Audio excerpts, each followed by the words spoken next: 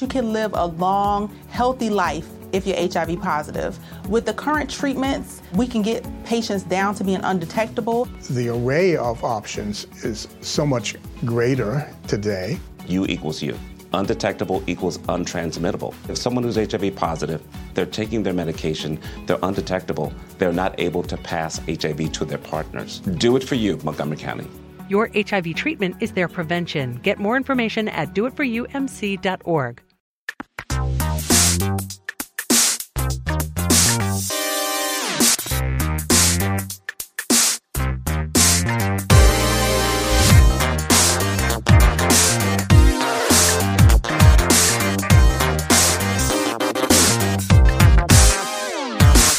Saudações a todos e bem-vindos a mais uma edição do Mothership, podcast de videogames e outras formas de entretenimento eletrônico do Overloader. Eu sou seu anfitrião Heitor de Paula, eu tô aqui com o Henrique Sampaio. Olá. E Caio Teixeira. Alô, vocês! Como estão os senhores? Teixeira, eu sei que tá só no bico do corvo hoje. Hoje tá só no bico do corvo na... Ah, eu não sei, eu esqueci até qual seria uma boa metáfora. O bagaço. Mas é isso aí. Bagaço. Abraço, bagaço. Eu me lembro que quando eu descobri que o apelido do Baga era Bagaço, eu tava esperando ver uma pessoa... Eu imaginei que ou ele era muito velho, ou eu achei que ele era uma pessoa muito acabada, mas ele não era nada disso. Não, e você lembra por que é bagaço, né? Não. Ah, não, porque o apelido dele não é bagaço. O apelido dele era esbagaçador. O apelido dele nasceu no World of Warcraft. Eu ia chutar isso. Não sei, agora eu não lembro se foi no World of Warcraft ou foi quando ele trabalhava na Monkey. Agora ficou... talvez seja na Monkey. De qualquer forma, é um apelido bem adolescente, eu diria, né? Ou seja, e aí, permanece. E até hoje, tipo, eu só consigo conversar com ele chamando ele de Baga. E ele tem quase 40 anos e com 2 filhos. Eu acho que eu esqueci qual é o nome. Bruno? Bruno, tá. Eu tinha esquecido que o nome dele era Bruno. Legitimamente, faz assim, eu tive que parar um segundo pra lembrar também. Bruno Vazoni, é isso, é verdade. Bruno Vazoni. Quando eu tenho o sobrenome, a música faz sentido, entende? Entendi, mas então você é o Baga da gente hoje. Eu sou o Baga que não é o Baga. Porque você é as duas coisas. Você tá o bagaço, mas você também é o esbagaçador do Overloader, né? Será? Às vezes. Acho que às vezes eu sou. Não é sempre. É que você é o mais competitivo, então eu sinto que por WO você se torna o mais esbagaçador, com certeza. É possível, sim. E você, Rick? Eu tô tranquilo. O Rick nunca foi esbagaçador, né? Não, eu não sou da pessoa mais competitiva, eu acho. Legal. É bom puxar assunto assim. vai longe. O Rick é esbagaçador de caixa velha de jogo.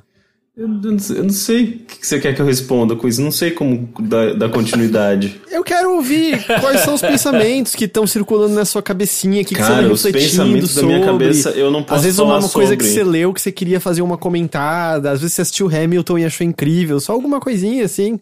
Eu não consigo parar de escutar Hamilton, tem isso? Eu não aguento mais Dark, eu parei de assistir. Eu acho uma bosta aquela série. E eu acho que tô aí. Eu tô tentando ler um livro sobre Templários, tá sendo divertido, interessante, mas um pouco caótico, porque a história do na verdade, da Europa Central / Oriente Médio, no começo da era cristã ali, é bizarra, né? Tipo, guerras atrás de guerras e conflitos religiosos, enfim, coisas... Tipo agora. Eu acho que... Tipo agora, só que talvez 10 vezes pior. Porque... Não, é tipo agora com menos poder destrutivo, né? Porque antes você tinha que estar na frente do cara, né? Pra matar ele. Eu não sei, a impressão que eu tenho acho que está pior, Rick, essa é a... Mas a gente alcançou coisas como ONU, coisas como, sei lá, alguns... Não, mas é sério, tipo, a Primeira e a Segunda Guerra Mundial trouxeram algumas... deram origem a algumas instituições diplomáticas, econômicas que facilitaram a diplomacia e o diálogo entre os países, sabe? Tipo, naquela época você não tinha nada disso, era tipo, sei lá, Roma dominando tudo e conflitos menores, assim, espalhados por toda a Europa. A ideia de que instituições vão ser a coisa que vão nos salvar, pra mim é a mesma ingenuidade de achar, não, mas se na próxima eleição a gente votar pro cara certo, as coisas vão mudar. Não, mas assim, tipo, é fato de que a gente tem menos mortes, por exemplo, assim, de conflitos. Quê? Não. Historicamente. Porque os conflitos eles são mais centralizados. Tipo, você sempre teve, especialmente ali no Oriente Médio, você tem muitos pequenos conflitos, geralmente muito também direcionado a etnias, religiões, da mesma maneira que tinha ali sei lá, em 300 depois de Cristo, 200 anos depois de Cristo, mas em geral esses conflitos eles são nem sempre eles geram tipo, violência, sabe? Tipo, inclusive hoje teve um lance muito bizarro, né? Lá em Beirute. Tipo, vocês já sabem se foi alguma coisa concreta? Se já existe alguma informação? A última coisa que eu tinha visto é que podia ser um lugar onde tinha fogos de artifício. E também que podia ser um lugar onde... Com aquela explosão bizarra. Ei, eu tô falando que tinha saído, acho que era Al Jazeera que tava dizendo que podia ser, e a outra também que estavam dizendo é que era um lugar em que estavam estocados mísseis esqueci de qual organização agora, e aí teria tido um ataque. Do Hezbollah, não era? Acho que era. Hezbollah tá envolvido. Mas nossa, a imagem da explosão é assustador. Cara, não parecia muito. Era o que eu esperava, por exemplo, de uma briga de Saiyajin, saca? Não, porque quando eu vi o tweet circulando dizendo, uma explosão, aí eu dei play, tem lá a fumaça, aí eu achei que ia ser, sabe, você ouvir só um pló e ver um negócio desabando, assim, e...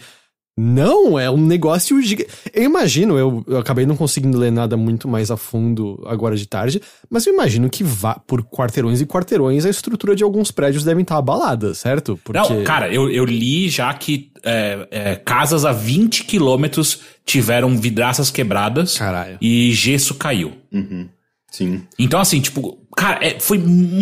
Aquilo não tem como um morteiro de 12 tiros fazer aquilo, sabe? Uhum. Definitivamente não são fogos de artifício. Aquilo foi eu só tava falando a última coisa que eu tinha visto, a Al Jazeera tava dando que podia ser um lugar. Foi a primeira informação que surgiu, né? E até agora não existe nada. Porque no comecinho das explosões você vê que tem uns traques, parece, saindo, saca? Mas aquilo, ao mesmo tempo, me parece que eu já vi uma vez explodindo uma fábrica de munição e parecia bastante com aquilo. A primeira parte, né? A primeira etapa. Sim. Aí depois é só uma bomba nuclear pequenininha. Viu? Como eu só perguntei um pouquinho mais pro Rick, olha quanta coisa saiu. É bem desordenado, mas saiu. Ei, o mundo é desordenado e a gente só tá em sintonia com ele.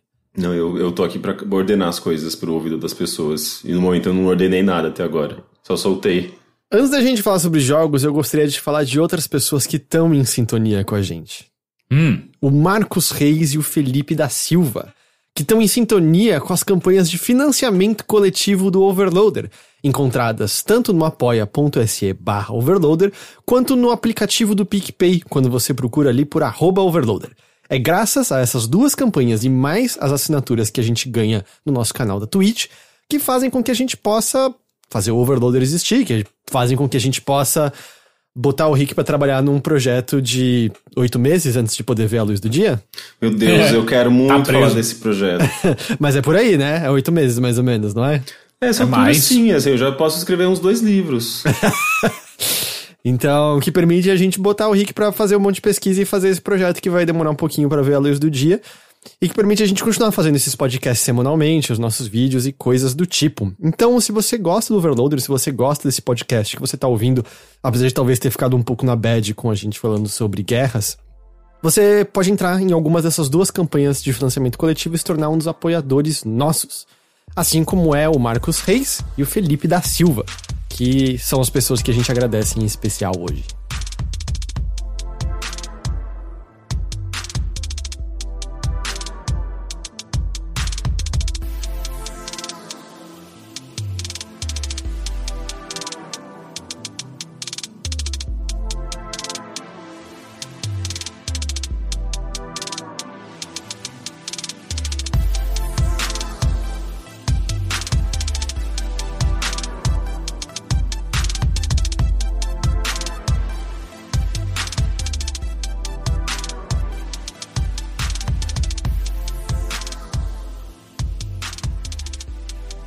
Teixeira.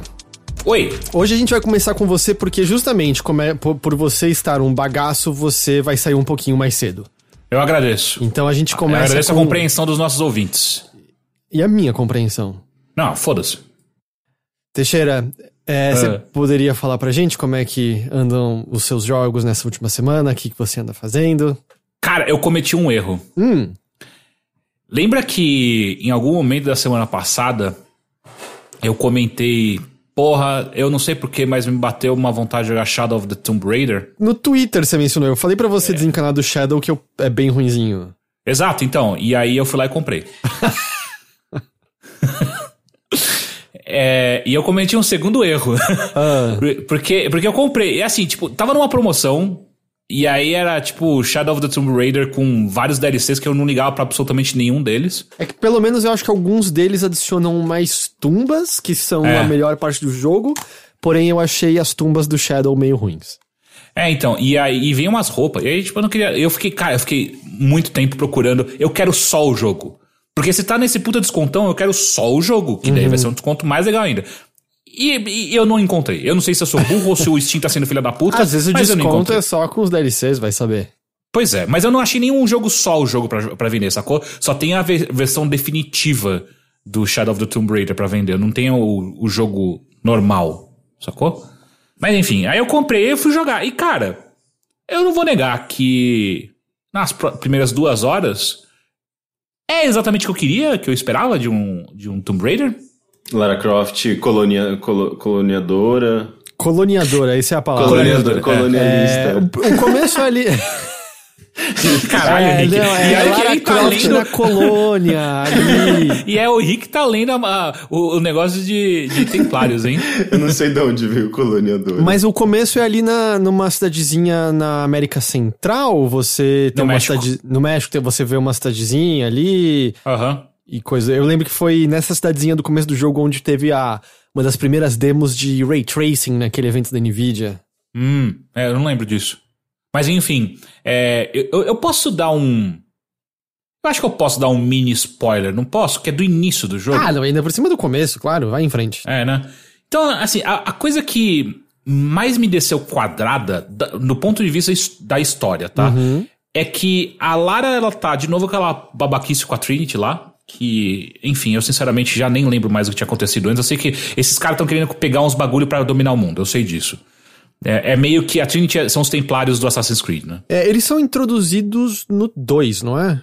Acho que antes, não é? Porque no primeiro os inimigos não são só as pessoas da ilha, eu já não me lembro, mas... Acho que eu me lembro mais deles no 2 mesmo. Mas importa de verdade? Enfim. A história do são legal. Os caras do mal, basicamente. Não tem nada muito desenvolvido ali. Se bem que não, no 2 tem uma coisa meio de religião, não tem um cara que ele...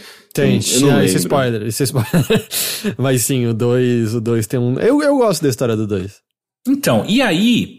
Ela tá lá em Cozumel, que é a cidade onde ela tá no México, atrás de uma relíquia pra chegar antes do que a Trinity pega. E ela consegue chegar na porra da relíquia, certo? Que é uma adaga lá, X.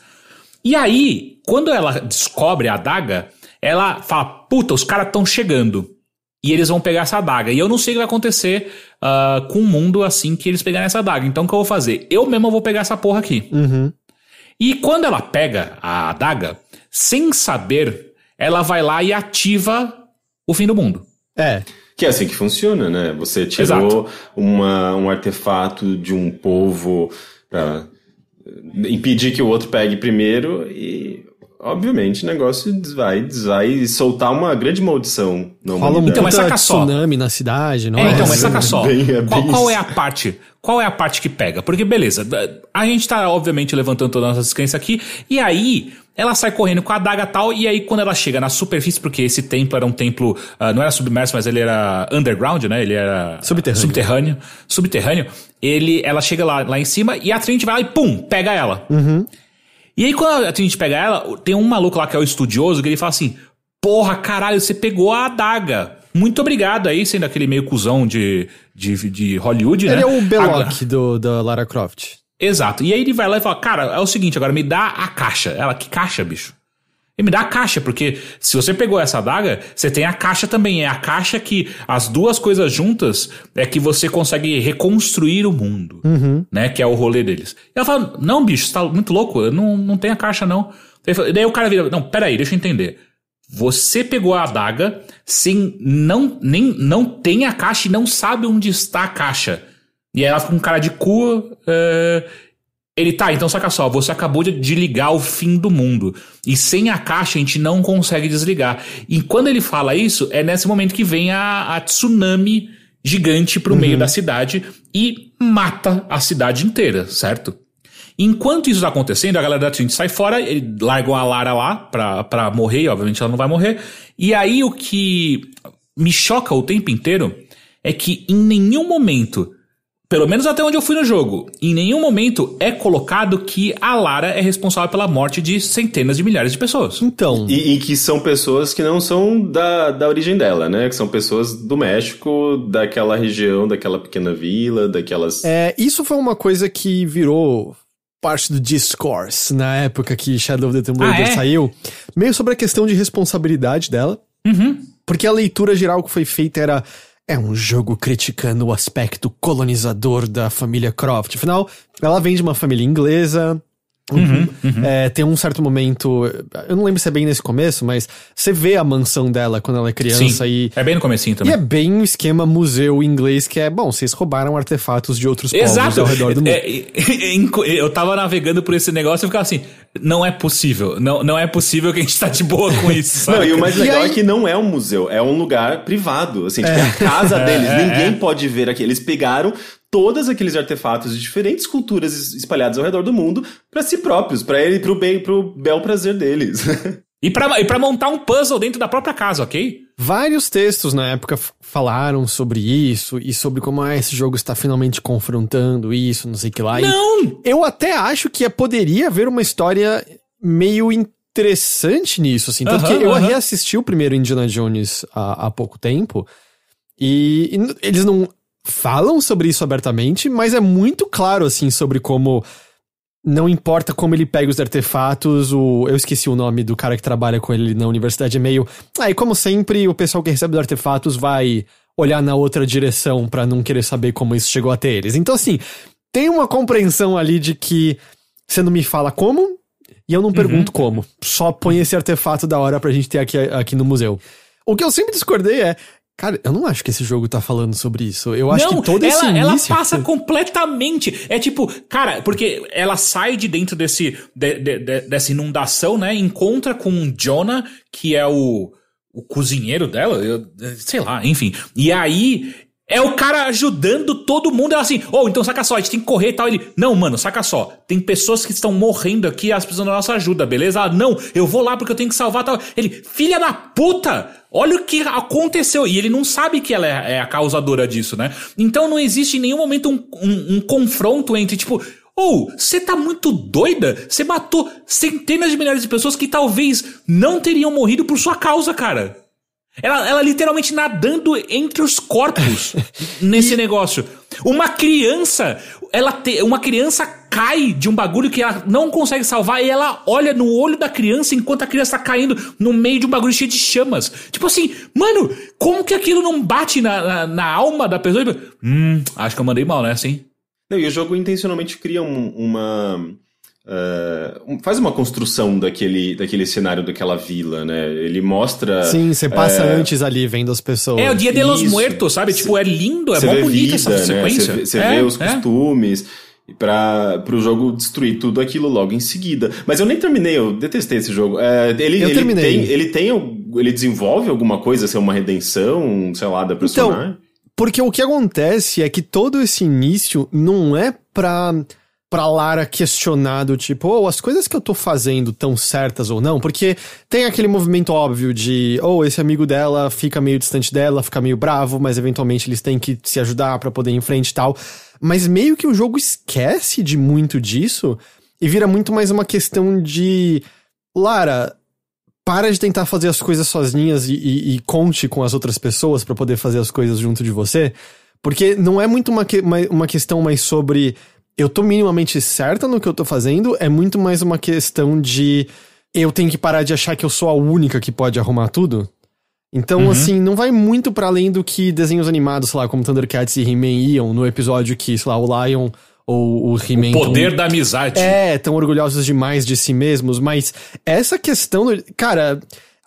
O final do jogo é muito bagunçado, é muito mal contada toda a história mais da parte do final, Mas eu não me lembro de nada muito específico que retoma ela sentindo a dor de ter causado a morte de milhares de pessoas. Ou seja, é basicamente, sei lá, aquela velha história do opressor tendo que, sei lá, aprendendo com os seus erros, sei lá, tipo igual o Green Book, por exemplo, sabe? Ele precisa de um negro pra mostrar que ele estava errado, não sei o quê, mas assim, é a ascensão daquele cara branco, sabe? Tipo, ele está melhorando por conta de uma pessoa negra, e é muito mais sobre ele do que sobre as pessoas negras. E nesse caso, tipo, é meio parecido, porque, tipo, a Lara precisou sacrificar uma população mexicana pra perceber alguma coisa. Eu acho que a comparação não encaixa, porque nesses exemplos que você tá pegando é sobre uma pessoa não compreendendo um outro grupo. Nesse caso é muito mais da Lara dela consigo mesma. É muito mais de revelações dela sobre a família dela e sobre o que ela tá fazendo. Não tem muito a ver com ela passar a simpatizar com um certo outro grupo. É muito mais sobre ela entender que ela é mais forte quando ela se apoia em outras pessoas. Mas então é pior ainda, porque, tipo, você tá... É horrível! É horrível, é muito ruim. Tipo, não tem significado algum o povo mexicano. É mexicano, é maia? Sim. Eu não sei exatamente qual que é. Não, é mexicano, porque não, eles são esquecidos em seguida. O jogo inteiro se passa dentro... Ela encontra um antigo povoado maia ou azteca, não me lembro, que existe até hoje escondido no meio da selva. Isso é logo no começo do jogo. Uhum. Ela vai pro Peru, sabe? Tipo, ela sai do México e vai pro Peru. Não, essa parte do México é esquecida, não é mais abordada. Mas então é tipo, tem uma construção inicial que simplesmente é ignorada, assim, um negócio gigantesco que simplesmente é ignorado. Sim, sabe o que é? É muito mal escrito. Exato. E assim, foi num nível, porque eu, obviamente, quando eu comecei jogando Shadow of the Tomb Raider, em nenhum momento eu falei, caralho, quero jogar Tomb Raider pela história. Nunca passou pela minha cabeça isso. O que eu queria é, tipo, é um RPG, um jogo de ação com elementos de RPG ali no meio que tem essa coisa da movimentação do cenário, que me atrai um pouco, até mesmo o combate que tem um pouco de stealth ali no meio e tal, que é o que eu tô atrás, sabe? Porque eu não tava afim de ligar Assassin's Creed e reaprender a jogar Assassin's Creed, porque faz tempo que eu não jogo. E é legal a camuflagem na parede, se sente meio predador no meio da galera. Sim, ali. Sim. Só que esse início, ele vem de uma maneira tão forte e tão na cara que, tipo, enquanto eu tava nadando entre os corpos pra escapar, eu realmente tava na minha cabeça, tipo... Nossa, cara, vai ser muito da hora como ela vai confrontar isso, saca? Porque pela primeira vez ela tá vendo o dano das coisas que ela faz... Ela tá na cara dela, tipo, ela está nadando entre os corpos. Tem uma hora, como eu apontei agora há pouco, tem uma hora que uma criança cai pedindo ajuda dela, cai de um prédio em chamas e morre na frente dela, tipo, caralho, ela vai ficar destruída. E lembrando, e nisso eu lembrava também, tem 20 e poucos anos, sabe? Tipo, tem 23 anos, alguma coisa assim. Agora é a hora que ela vai ter que ser confrontada. Que interessante, eu não tava esperando isso nessa história, saca? O jogo segue e nunca mais é falado sobre uma cidade inteira que não é um vilarejo. Mesmo se fosse, né? Mas é uma cidade de Cozumel. É uma cidade famosa no México. Ela destruiu Cozumel.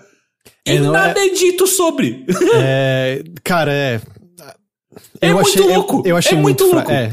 Muito fraco. É engraçado, né? Que geralmente, tipo, existe muito esse questionamento da salvadora branca, né? E nesse caso é tipo a destruidora branca. Assim. Exato, a destruidora e ninguém fala sobre isso. Ninguém levanta. O mais próximo disso é o próprio cara da Trinity, que é o vilão, e ele olha pra cara, tipo, você tá falando sério que você pegou o bagulho sem saber o que fazer?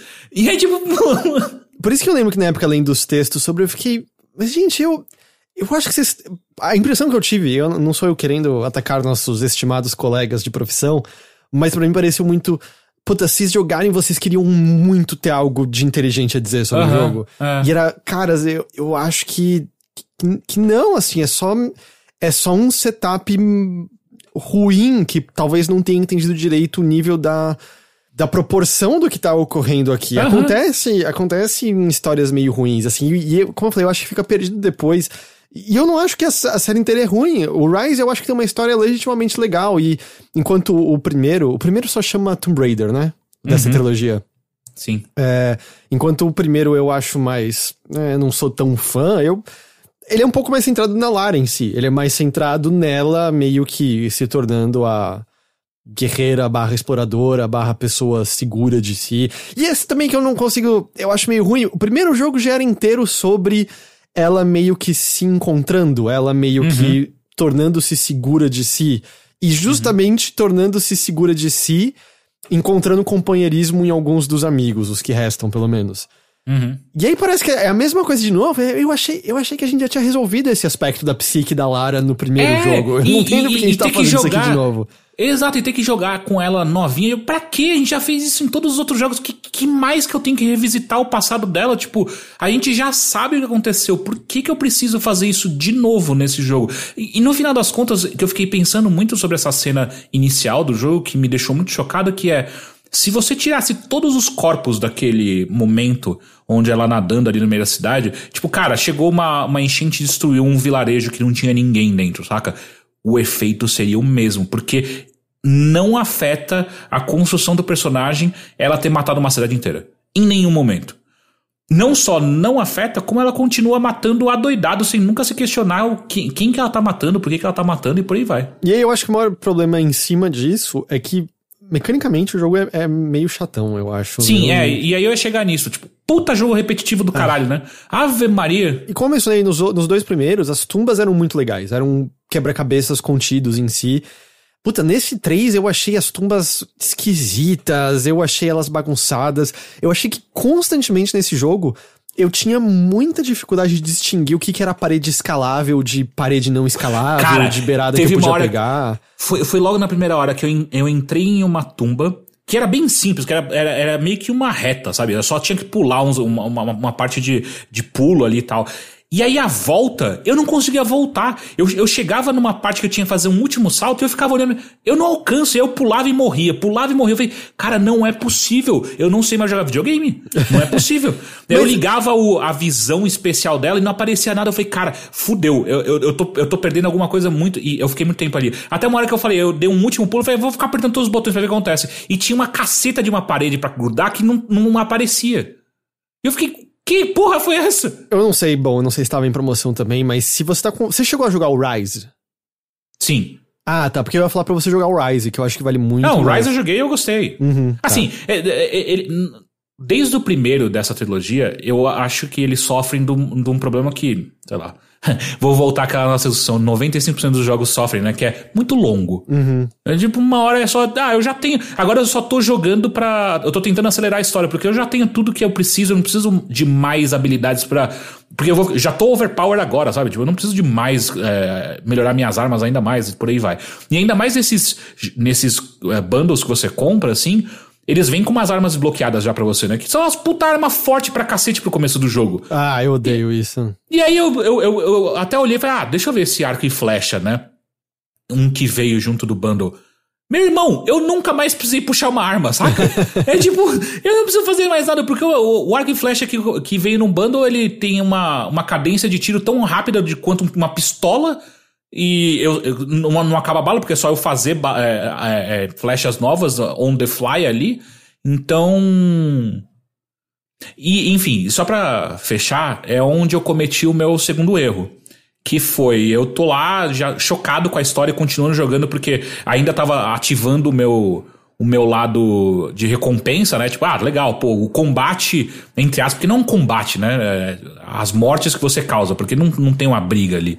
É o que eu esperava, tal, beleza.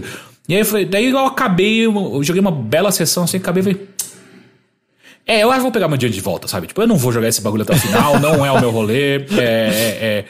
Essa história da Lara claramente não será respondida, ela não será levada ao tribunal de Haia, não adianta. Deixa eu pegar meu dia de volta. E o meu segundo erro foi esse, porque eu, ao invés de parar de jogar em 2 horas, eu parei de jogar em 2 horas e meia, eu não posso pegar meu refund. Então agora eu tenho Shadow of the Tomb Raider pra sempre na minha mão. Mas você ainda tem acesso ao photo mode, que é a melhor coisa desse jogo. Você ainda pode fazer com que ela morra e tirar uma foto dela, tipo... Sorrindo, assim, sabe? Caindo em direção pra sua morte eterna e sentindo muito prazer no processo. Eu tive o meu post viralizado no Reddit por conta disso.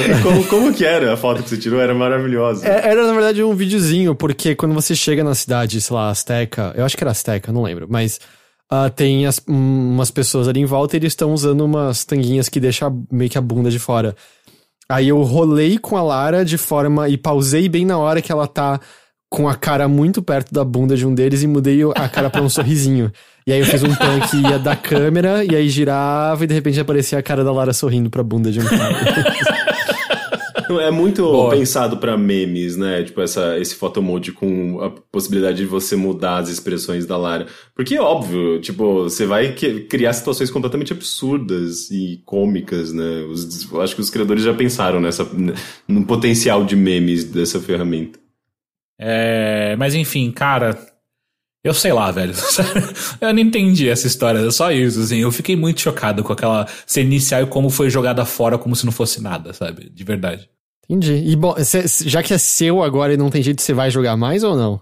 Eu acho que não, porque eu realmente... Então, e aí eu falei... Bom, beleza, eu não posso devolver. Daí eu joguei mais um pouco e eu cheguei até uma parte lá que... É bem quando ela encontra essa civilização escondida, né? E aí foi quando virou a coisa mais galhofa do mundo, que daí ela salva uma criança, só que nisso aparecem uns guerreiros vestidos como se fossem da época azteca, maia, saca? Com um símbolo da Trinity. Que é o negócio de... não, velho. É tipo, é realmente os templários, sabe? Que preguiça, sabe? Mas isso é explicado, você chegou... Não, eu não fui atrás disso. Eu parei ali, quando eu vi o símbolo, ela falou, Trinity. Ela falou, vai se fuder, bicho. Não, mas tem explicação, tem uma explicação. Não é extremamente boa, mas tem. Não, tudo bem. Eu acho que eu não quero mais essa explicação. Mas eu fiquei... Enfim, é isso aí, né, cara? É Tomb Raider. Eu não sei o que eu tava esperando também quando eu peguei esse jogo. É isso aí. Entendi. Mas foi um jeito do Steam me fazer eu aprender minha lição. Que é... Você fica devolvendo esses jogos aí, eu sou filha da puta. Eu vou fazer você jogar um jogo que você vai jogar exatamente 2h30 e aí você não vai ter mais chance. Top. É isso aí. Você comprou em promoção ainda por cima. Que eu não queria. Que eu tava procurando que não tivesse a promoção. Eu queria um jogo normal. Como eu não assim, queria o bundle. Eu não queria o bundle. O que eu não lembro é porque, se eu não me engano... O Shadow foi assim também, o Rise foi, que saiu com 3 meses de exclusividade no Xbox One, depois saiu pra PC e 1 ano depois saiu pra PlayStation 4. Eu não lembro se o Shadow foi o mesmo caso. Não lembro. Mas enfim, só que eu ia comentar que eu cheguei nessa civilização, só que antes disso eu tive que passar por uma tumba, né, que eram eram três desafios, né, que não eram desafios, era só você seguir reto. E foi muito essa sensação, tipo, isso é o que ele tá falando que é desafio? Não tem graça nem isso, saca? Então, foda-se. Então, Shadow of the Tomb Raider. Mas porque eu sei de bastante gente que gosta, eu não... Eu não duvido, porque ele é um tipo de jogo que ele tica todas as caixinhas, né? Porque é um jogo de ação, que cai no gosto popular rápido, tem elementos de RPG, que também cai no gosto da população. Mas que não tem elemento de RPG desse tipo de jogo? Todos os jogos têm a mesma estrutura. Exato. Isso é verdade.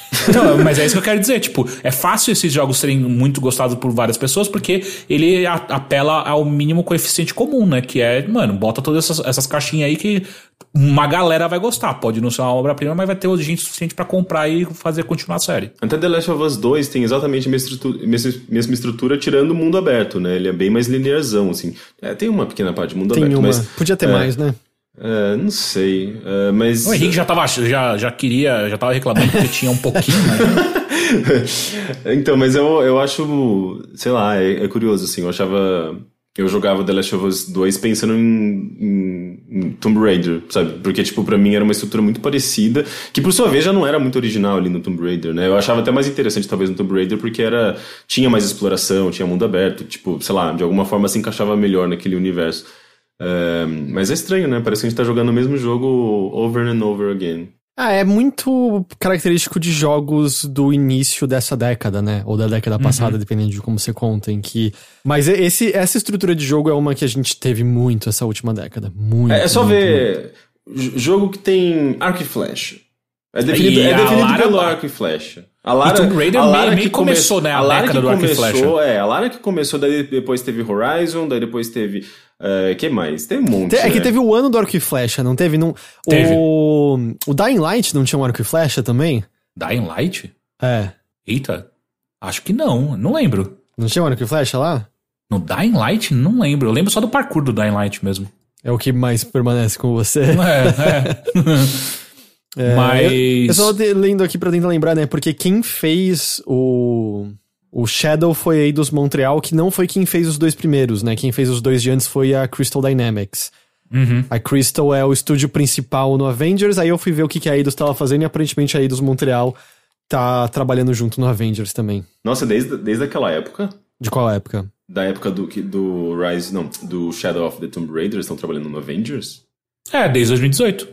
Não, a Crystal tá desde antes do Shadow, tá desde o final do Rise, eu imagino. Sim. E aí, ó.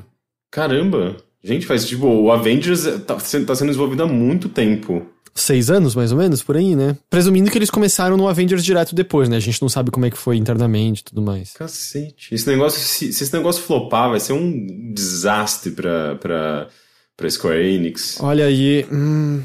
O gosto que tá, né? Não sei. Não sei. Todas as decisões deles eu olho e fico... Assim, tudo que eles mostraram... Eu nem acho que parece terrível, só parece muito sem graça. E aí, ao mesmo tempo, essas decisões do tipo... O Homem-Aranha ser exclusivo de plataformas PlayStation. Eu tô meio, puta merda, quem que achou que isso ia ser uma boa ideia, sabe? Funcionou no Soul Calibur. É meio diferente, né? No Soul Calibur tinha um personagem exclusivo pra cada versão e era só uma coisinha, mas o Homem-Aranha é muito grande, as pessoas amam o Homem-Aranha. Mas é que o Homem-Aranha eu acho que tem... É da Sony, né? Os direitos... Então, o Homem-Aranha não é da Sony, o Homem-Aranha é da Marvel, mas os direitos de algumas mídias tá na mão da Sony, se eu não tô enganado. Eu acho que é isso. Então, eu entendo o motivo. Eu até entendo, vamos dizer, a motivação monetária e marketing. Eu só ainda acho um lixo de qualquer forma.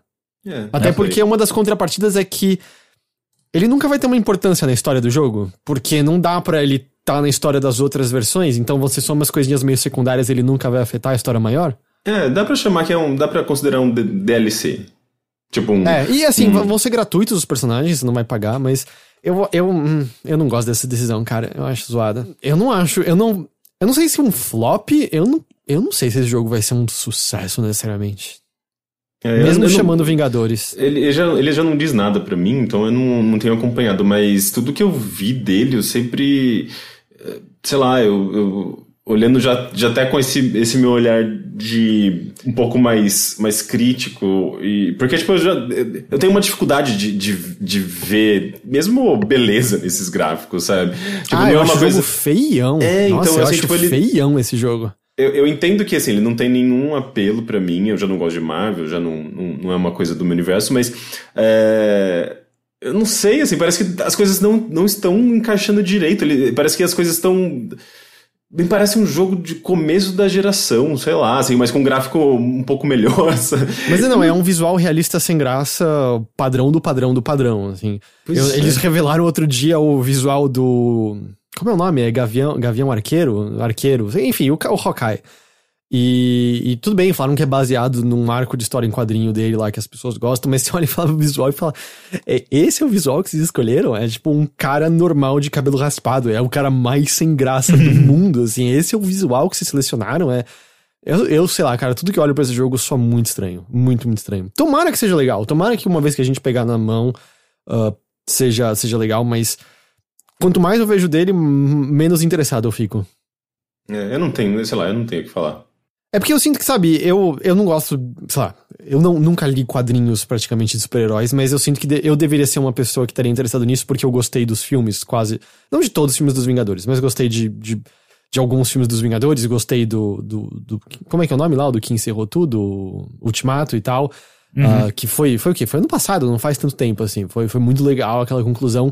Deveria ser pra uma pessoa como eu também, sabe, que tá animado com isso, e a impressão que dá é quase a oposta de... eu posso voltar pros filmes, né, a hora que eu quiser. Eu não preciso desse jogo, acho que necessariamente. Sei lá, Crystal Dynamics podia estar fazendo Gex e Pandemonium pra mim.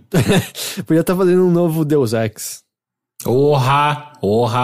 Mas eles não faziam Deus Ex, quem fazia era Eidos Montreal. Tudo bem, mas eles podiam estar fazendo Deus Ex, a propriedade tá ali, né, dentro da...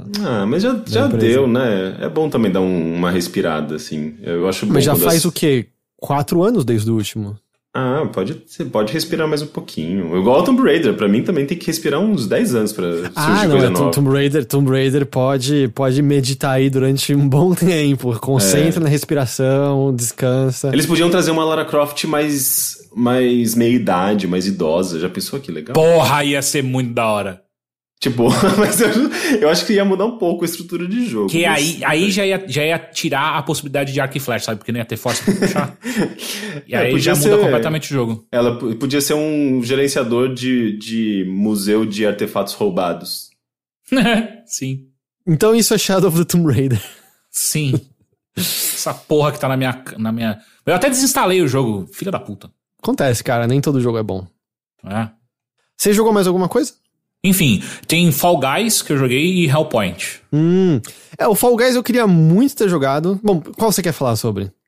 Eu acho que eu prefiro que vocês falem, ou a gente fale isso num outro momento onde tem mais pessoas que jogaram Fall Guys, porque a minha impressão com ele é terrível, mas é mais porque eu acho que não é pra mim esse tipo de jogo mesmo, saca? Eu queria muito jogar, mas os servidores estão cagados no momento, porque o jogo tá aparentemente tendo muito, muito sucesso, né? E aí os servidores não aguentaram.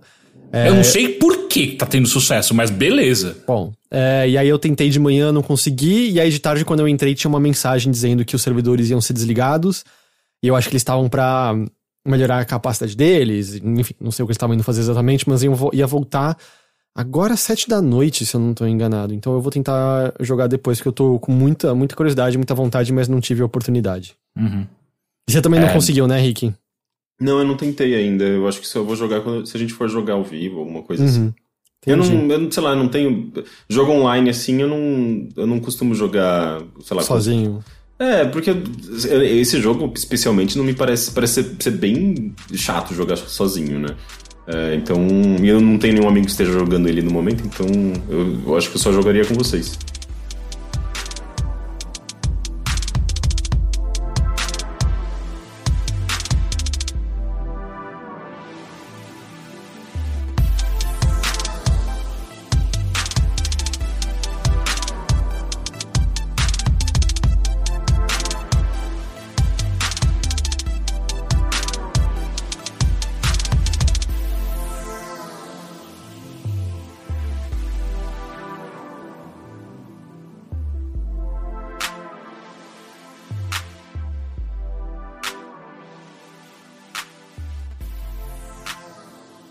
Teixeira, eu queria falar de um que talvez te interesse. Diga. Que eu joguei, no fim das contas eu acho que eu joguei umas 10 horas dele já. Daquele Fae Tactics. Eu quero muito jogar isso. Que eu te mandei um link que saiu nessa... Acho que saiu na última sexta-feira, se eu não tô enganado.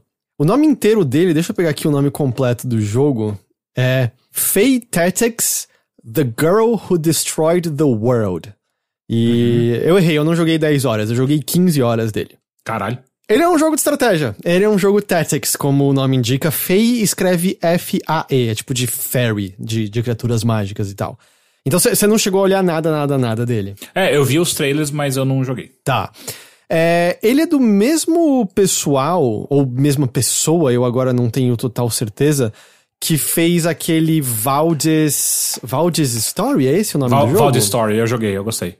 Eu me lembro há muito tempo de você e o Corra falando desse jogo lá no Games on the Rocks. Eu lembro que foi depois que vocês falaram que eu fui jogar Valdes Story Abyssal City e eu gostei, eu terminei o Valdes Story, eu gosto daquele jogo.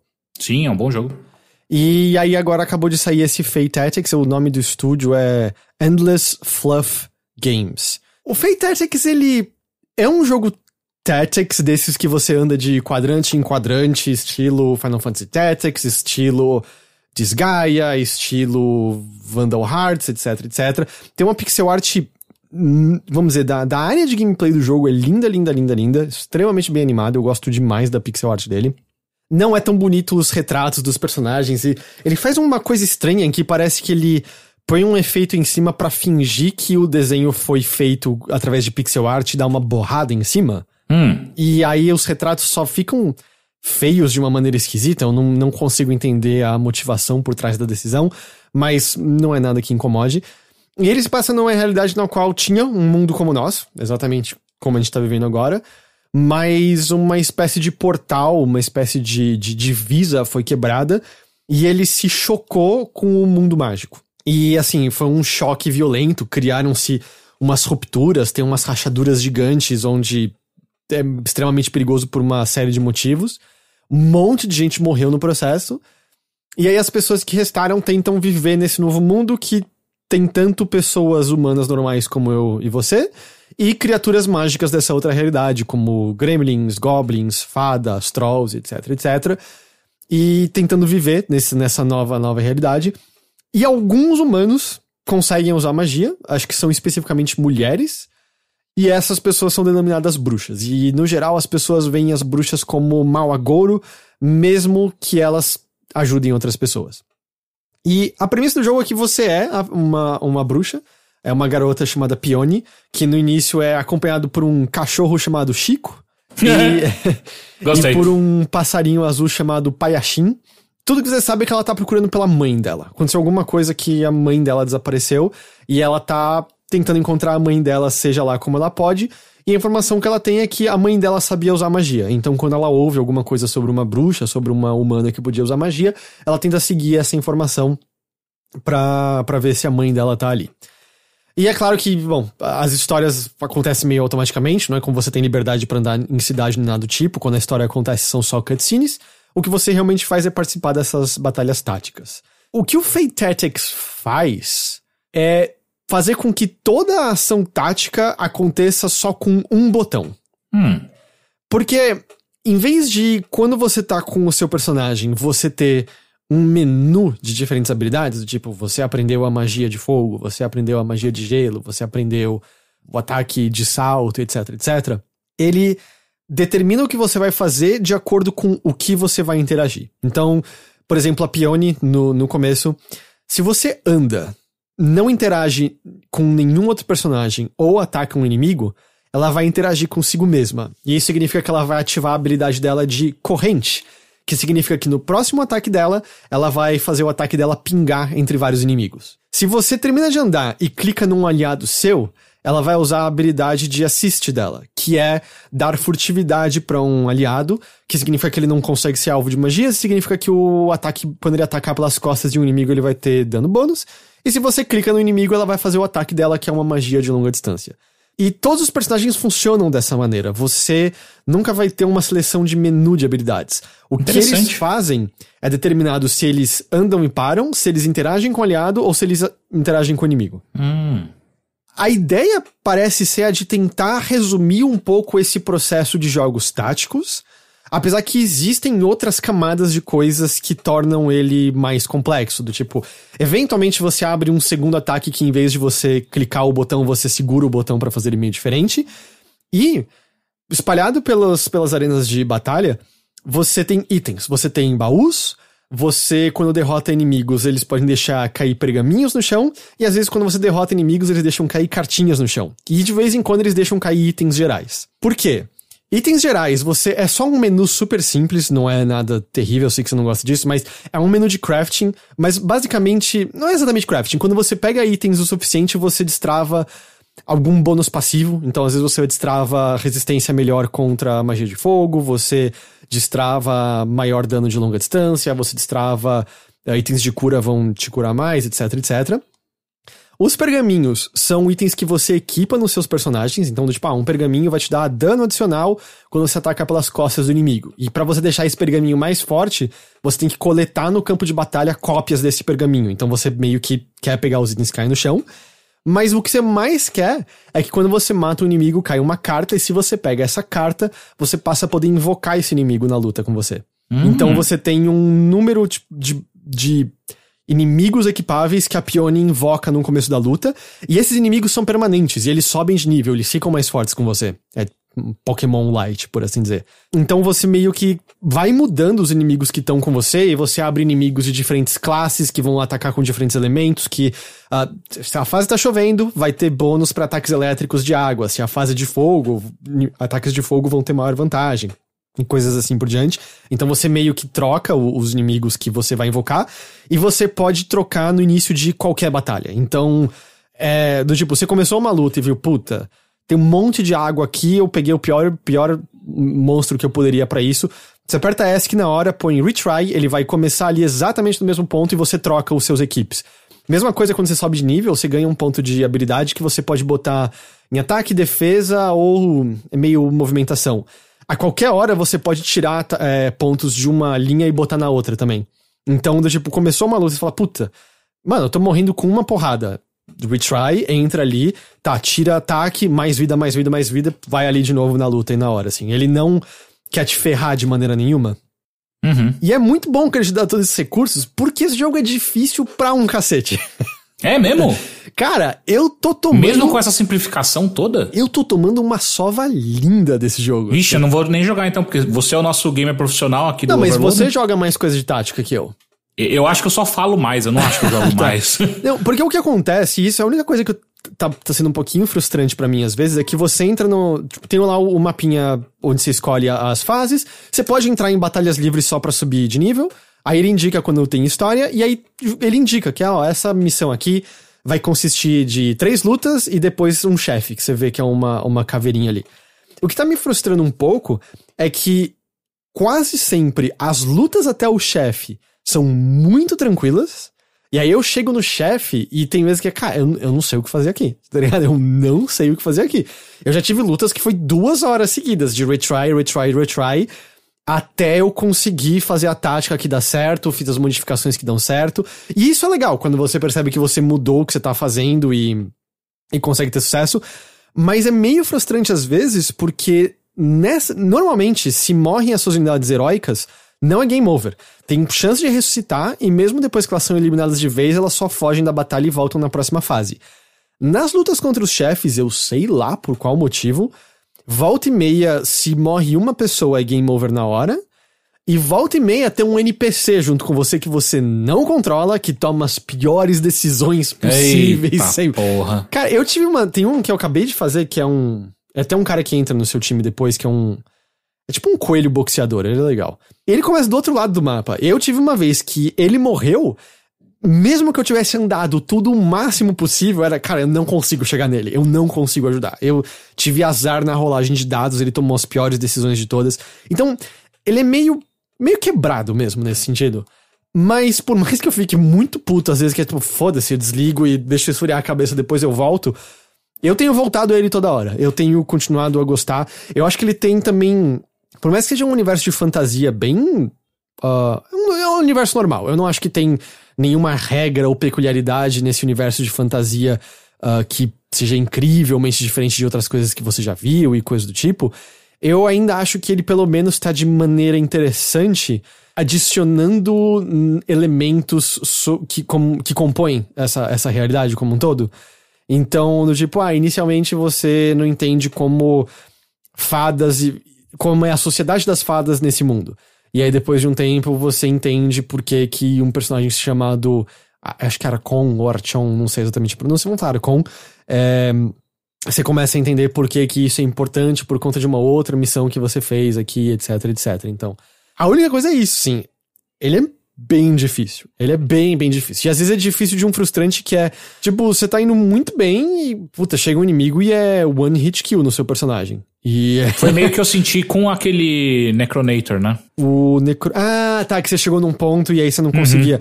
Na última fase que era tipo, caralho, eu não sei nem o que fazer aqui, não sei o que eu fiz de errado. Porque pelo menos, assim, dá pra fazer um grindzinho e subir de nível e tudo mais. Mas, cara... Tem vezes que é só muito treta, e às vezes é um treta que você fica, cara, eu não sei o que eu poderia fazer diferente. E eu também senti que às vezes as suas criaturas invocadas morrem muito rápido pra serem verdadeiramente úteis. Eu acho que elas... Talvez ele ainda vá equilibrar algumas coisas mais do jogo, assim, ele me parece completamente terminável, tá? Mas tem horas que é meio, puta, cara, eu cheguei tão tranquilo aqui, então por que eu morri em 2 segundos, sabe? Mas nunca tá sendo suficiente pra me frustrar de vez. É um jogo frustrante em certos pontos, mas... Então, assim, eu acho que não é um novo Final Fantasy Tactics, não tem a complexidade daquelas classes como um todo e tal, mas é um Tactics que eu tô gostando. Eu não acho que ele é... Sabe, não vai ser o jogo tático mais incrível de todos, até porque eu acho que esse aspecto do equilíbrio, pra algumas pessoas eu acho que vai ser ainda mais irritante do que tá sendo pra mim. Uhum. Mas no geral eu tô eu tô com vontade de jogar mais ele. Como eu falei, eu joguei já umas 15 horas até agora, sendo que dessas 15 eu acho que 5 foi eu dando retry nas fases de tanto que eu morria, sabe? Mas é meio isso. Da hora. Então esse é Fate Tactics, você encontra no Steam. Ele tá menos de R$40. Ele não tá caro, não. Quero jogar. E aí eu queria falar dele pra você ouvir, que eu sabia que você gosta de tática. Você tem que ir embora? Você vai falar de mais alguma coisa? Não, assim, não é que eu tenho que ir embora, é que eu tô muito esbagaçador, sabe? Tá foda.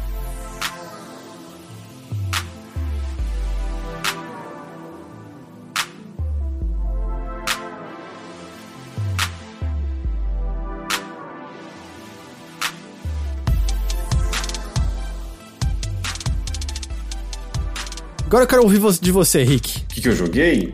Não, o que você cozinhou? Eu acho que é mais fácil falar do que eu joguei. Eu te falei, eu não lembro das coisas que eu como. Esses dias até cozinhei. Eu costumo cozinhar em casa, né? Mas, enfim, não tenho lembrado muito das coisas. Tudo muito banal. Eu fiz hoje um tortellone de abóbora que ficou bom. Mas você fez o tortellone? Não, eu só botei ele na água fervendo, tá?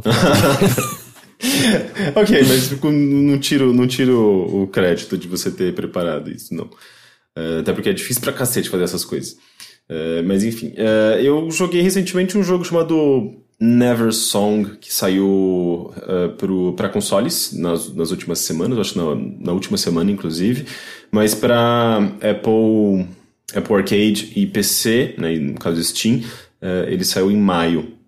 Mas ainda assim, bem recente. É um jogo recente, sim. Ele é o jogo novo do criador daquele Pinstripe, que eu não joguei na época, mas ele foi muito, muito aclamado quando ele saiu. Um jogo pequenininho, mas um jogo que chamou alguma atenção. Ele saiu nas listas assim, de melhores jogos do ano, acho que da Time. E o Never Song, ele é meio que um remake do primeiro jogo do como chama? Thomas Brush, que é o criador desse jogo. Thomas Brush, ele criou um joguinho chamado Coma em 2010, para Flash, inclusive. Na época existia Flash, você lembra de Flash? Lembro. Então, era um joguinho simples, assim, de plataforma, mas com um certo foco em narrativa e com um tom meio... aquele sombrio cute, sabe? Aquele sombrio meio fofinho. Eu tô vendo o visual do Pinstripe, não é exatamente a melhor descrição, mas... tem aquele que a gente associa, sei lá, com Tim Burton um pouco? Isso, exatamente. Essa é a vibe do Thomas Brush, sabe? Ele faz jogos com essa coisa meio Tim Burton, especialmente os desenhos do Tim Burton, né? Que é aquela coisa meio fofinha, meio infantil, porém totalmente macabra, sabe? Meio noiva bizarro. Cadáver, assim, mais do que Estranho Mundo de Jack. Exato. Never Song é total essa vibe. Assim como os outros jogos dele também. Mas o Never Song é basicamente um remake do Coma. É uma versão ampliada desse primeiro jogo dele de 2010, feito pra Flash. E de certa forma ele tem muito de um jogo de Flash, sabe? Ele tem um visual que eu acho bonito, mas mas é meio... não sei, assim, tipo, a direção de arte é muito bonita, mas o visual é meio estático. Eu tô vendo aqui, eu vi exatamente uma cena do personagem se balançando por umas cordinhas e eu entendo, acho que exatamente o que você quer dizer com esse visual mais estático. O Flash, ele tinha aquela coisa assim, o visual, ele era... as animações eram animações de recorte, ou seja, tipo, eram elementos 2D que você encaixava, criava meio que um esqueletinho, assim, pro personagem, aplicava, às vezes, uma engine de física, e era isso, assim, tipo, você não tem animações feitas quadro a quadro, você tem animações baseadas em física, né, com esses elementos. E é meio que os 2D. membros separadamente agindo, né, os braços e coisas assim. E o Never Song, ele tá seguindo muito dessa lógica que regia os jogos de Flash. E assim, tipo, a direção de arte eu acho muito bonita, mas ele tem essa característica de ser meio jogo de Flash, sabe? Não que seja ruim, mas é uma característica visual dele. Eu posso falar que eu acho meio ruim, eu não sei. Eu costumo associar isso com jogos não muito bons. É que são jogos mais baratos, né? Foi um período que a gente viu, de certa forma, uma democratização do desenvolvimento de jogos, né? O Flash ajudou bastante nisso. Ele teve um papel muito importante para essa cena dos jogos independentes. E, obviamente, com isso vem também muitas coisas muito simples, coisas muito pobres, porque a gente está falando de um desenvolvimento de jogos, um desenvolvimento, às vezes, sem orçamento algum, né? Um negócio bem independente. E o Neversong, por mais que ele esteja dentro desse contexto, a gente está falando de uma evolução de 10 anos aqui, né? Tá falando do primeiro jogo dele e agora que ele tem, sei lá, provavelmente investimento, tem uma grana, tem tem bastante experiência, ele se aliou a outras pessoas. Enfim, é o maior jogo dele, é um jogo bem profissional. Embora ele tenha alguns bugzinhos. Mas deixa eu falar um pouquinho sobre o jogo em si. Ele é um jogo de plataforma com uma estrutura que dá pra dizer que é um Metroidvania, só que bem minimalista, assim, bem reduzido. Não tem lá muita exploração e tal. É mais o esquema de você vai chegar num ponto que você não vai conseguir passar, tem uma barreira, você vai ter que dar meia volta e encontrar alguma habilidade em algum ponto do mundo que vai permitir que você passe por essa barreira. E o que eu acho que torna ele interessante não é necessariamente os controles, não são as mecânicas, não é essa estrutura Metroidvania, mas sim o universo que ele cria, a narrativa dele e e tipo os tons, né? Tipo, a maneira como ele pinta esse mundo. Porque você é um garoto que meio que dentro da história que ele conta é um garoto que viu uma amiga muito próxima morrer, ou desmaiar, ou desaparecer, alguma coisa meio nebulosa, você não sabe exatamente o que aconteceu, que não conseguiu fazer nada. Você meio que nessa situação, vocês entraram numa casa e, enfim, tipo, essa coisa ruim aconteceu com essa garota, você meio que desmaiou também, você não conseguiu ajudá-la e você você sente culpa por isso. E as pessoas, quando você sai da sua casa, vai lá no bairro e vê os amiguinhos, é meio que um mundo habitado por crianças, eles meio que caçoam você disso e sempre trazem essa lembrança ruim. E você se sente bastante culpado, aparentemente, pelo fato de você não ter conseguido resgatar, ou ajudar, ou salvar essa sua amiga, a Rain. E o jogo é muito centrado nisso, assim, tipo, você acaba tendo que explorar esses lugares e acessar o esgoto e, eventualmente, chegar a um lugar com, sei lá, com árvores e até, eventualmente, chegar num asilo não, um manicômio, né, seria asylum. Enfim, você vai passando por esses lugares, mas assim, você vai percebendo que nada é exatamente muito concreto, sabe? Tudo parece muito mais metáforas para um processo de superação de um trauma do que uma história concreta, sabe? Tipo, você sabe que você tá empurrando um garotinho lá que é um amigo seu, que ele é meio inflado, assim, tipo, ele é uma bolinha. E você sabe que você tá empurrando esse seu amigo e passando ele por cima de coisas sujas e fedidas, e eventualmente estourando o corpo dele, uma coisa muito Tim Burton, muito, na verdade, Fantástica Fábrica de Chocolate, sabe? Então não violento, assim, meio macabro, mas não necessariamente violento. Exato. Sim, não tem sangue no jogo, por exemplo. Pelo menos não quando você... essa coisa bem Fantástica Fábrica de Chocolates, bem Tim Burton, de ser assim, meio esquisito, meio violento, mas não necessariamente grotesco e gore, sabe? Mas sim, tipo, você sabe que você tá fazendo isso, mas ao mesmo tempo não é sobre isso, sabe? Não é sobre você literalmente rolar uma pessoa inflada sobre cocô e areia e de forma que ela se machuque e fique fedida, mas você sabe que você cometeu alguma coisa pra que aquela pessoa se sinta mal, sabe? Enfim, ele é muito mais sobre as metáforas dessas coisas que você faz no jogo, pra que eventualmente você acabe tendo que confrontar as coisas ruins que você fez, sabe? Tá. Então ele tem algumas coisas interessantes. Mas é legal o processo de fazer isso, porque isso de jogos estarem inseridos numa metáfora e você tá realizando meio que ações tradicionais de jogos enquanto explora essas metáforas, não é uma coisa nova. E o que eu sinto é que muitas vezes é meio... Tá, eu entendo o que você tá querendo dizer, mas a ação que eu tô fazendo de momento a momento é um jogo de plataforma meio besta. De certa forma, sim. Ele não é, como eu falei, ele não é o melhor jogo de plataforma, ele não é o melhor Metroidvania, embora ele tenha ali uma atmosfera muito legal, ele tem um visual bonitinho. Eu diria que mais, sei lá, tipo, a direção de arte interessante do que um visual bonitinho, de fato. E ele tem músicas muito bonitas em piano. Enfim, ele tem uma atmosfera boa, ele tem um contexto interessante pra ação dele, assim, que de certa forma torna tudo isso interessante, sabe? Tipo, tem uma embalagem interessante. Mas, de fato, assim, eu acho que esse conteúdo, é algo que a gente já viu, sabe? Não é necessariamente novo. Até porque é um remake de um jogo de 2010, né? Porque, por exemplo, o que eu sinto que tem, às vezes, vamos dizer, não é compreendido de por que a gente gostou de Inside, por que a gente gosta de na época gostava de Limbo e tal. É meio... Porque existem interpretações que você pode fazer sobre o que tá rolando ao seu redor.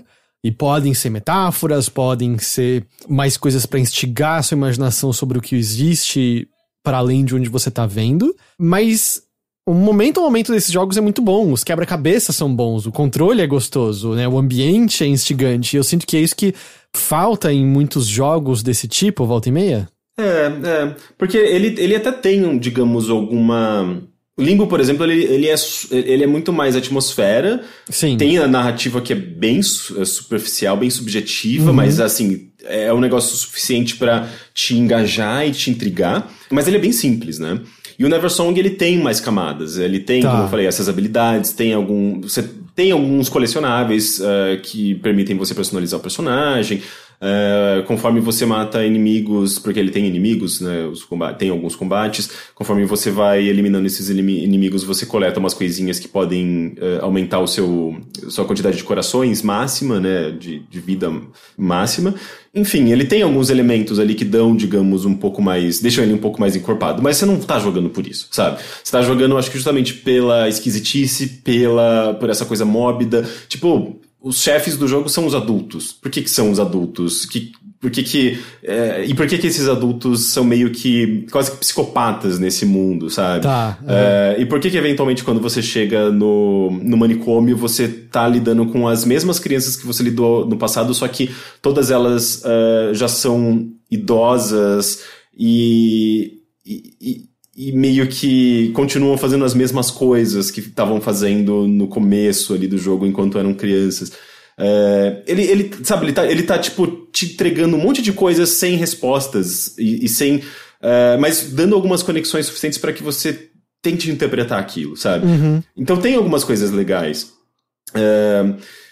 Mas eu não acho que ele seja super... Sabe, eu cheguei até o fim, inclusive o jogo crashou, assim, tipo, quando ele ia me mostrar, tipo, a última sequência do jogo, sabe? Ele fez uma revelação importante, meio que de certa forma ele se encerra, mas eu não consegui ver a coisa mais legal, né? Que seria, tipo, a última música no jogo. Porque você meio que... Pra você conseguir as habilidades, você tem que aprender uma música, daí você volta pra sua casa, toca essa música no piano, e uma sala se abre e você ganha essa habilidade nova. E daí, quando eu consegui a última música, eu não consegui, tipo, ver o que ela ia liberar. Que merda.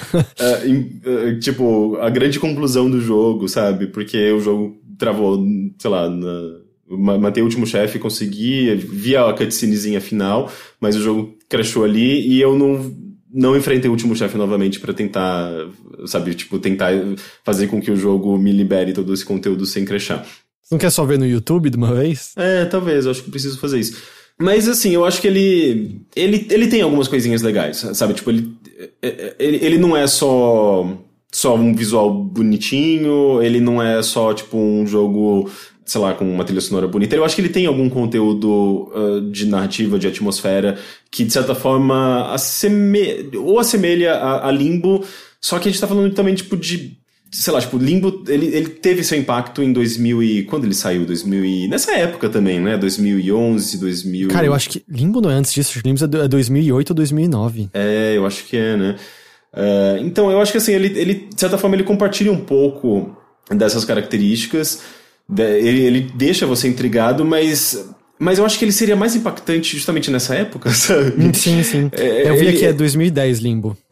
Então é do mesmo ano do Coma, que é o jogo original, no qual o Neversong se baseia. Então, eu não sei, assim, ele soa um pouquinho antiquado, sabe? Ele soa um pouquinho meio, já um pouco defasado, assim, na maneira como ele trata as coisas, na maneira como ele tenta fazer essas revelações, como ele trata os temas, né? Porque eu acho que em 2010, os temas que ele aborda talvez fossem novos, porque ele tá abordando essas coisas relacionadas justamente a trauma, a morte, a suicídio. Ele tem até uma mensagem no começo do jogo, assim, tipo, esse jogo aborda temas, não sei o quê, que podem servir como gatilho. E eu acho que, na verdade, ele aborda de uma maneira bem leve até.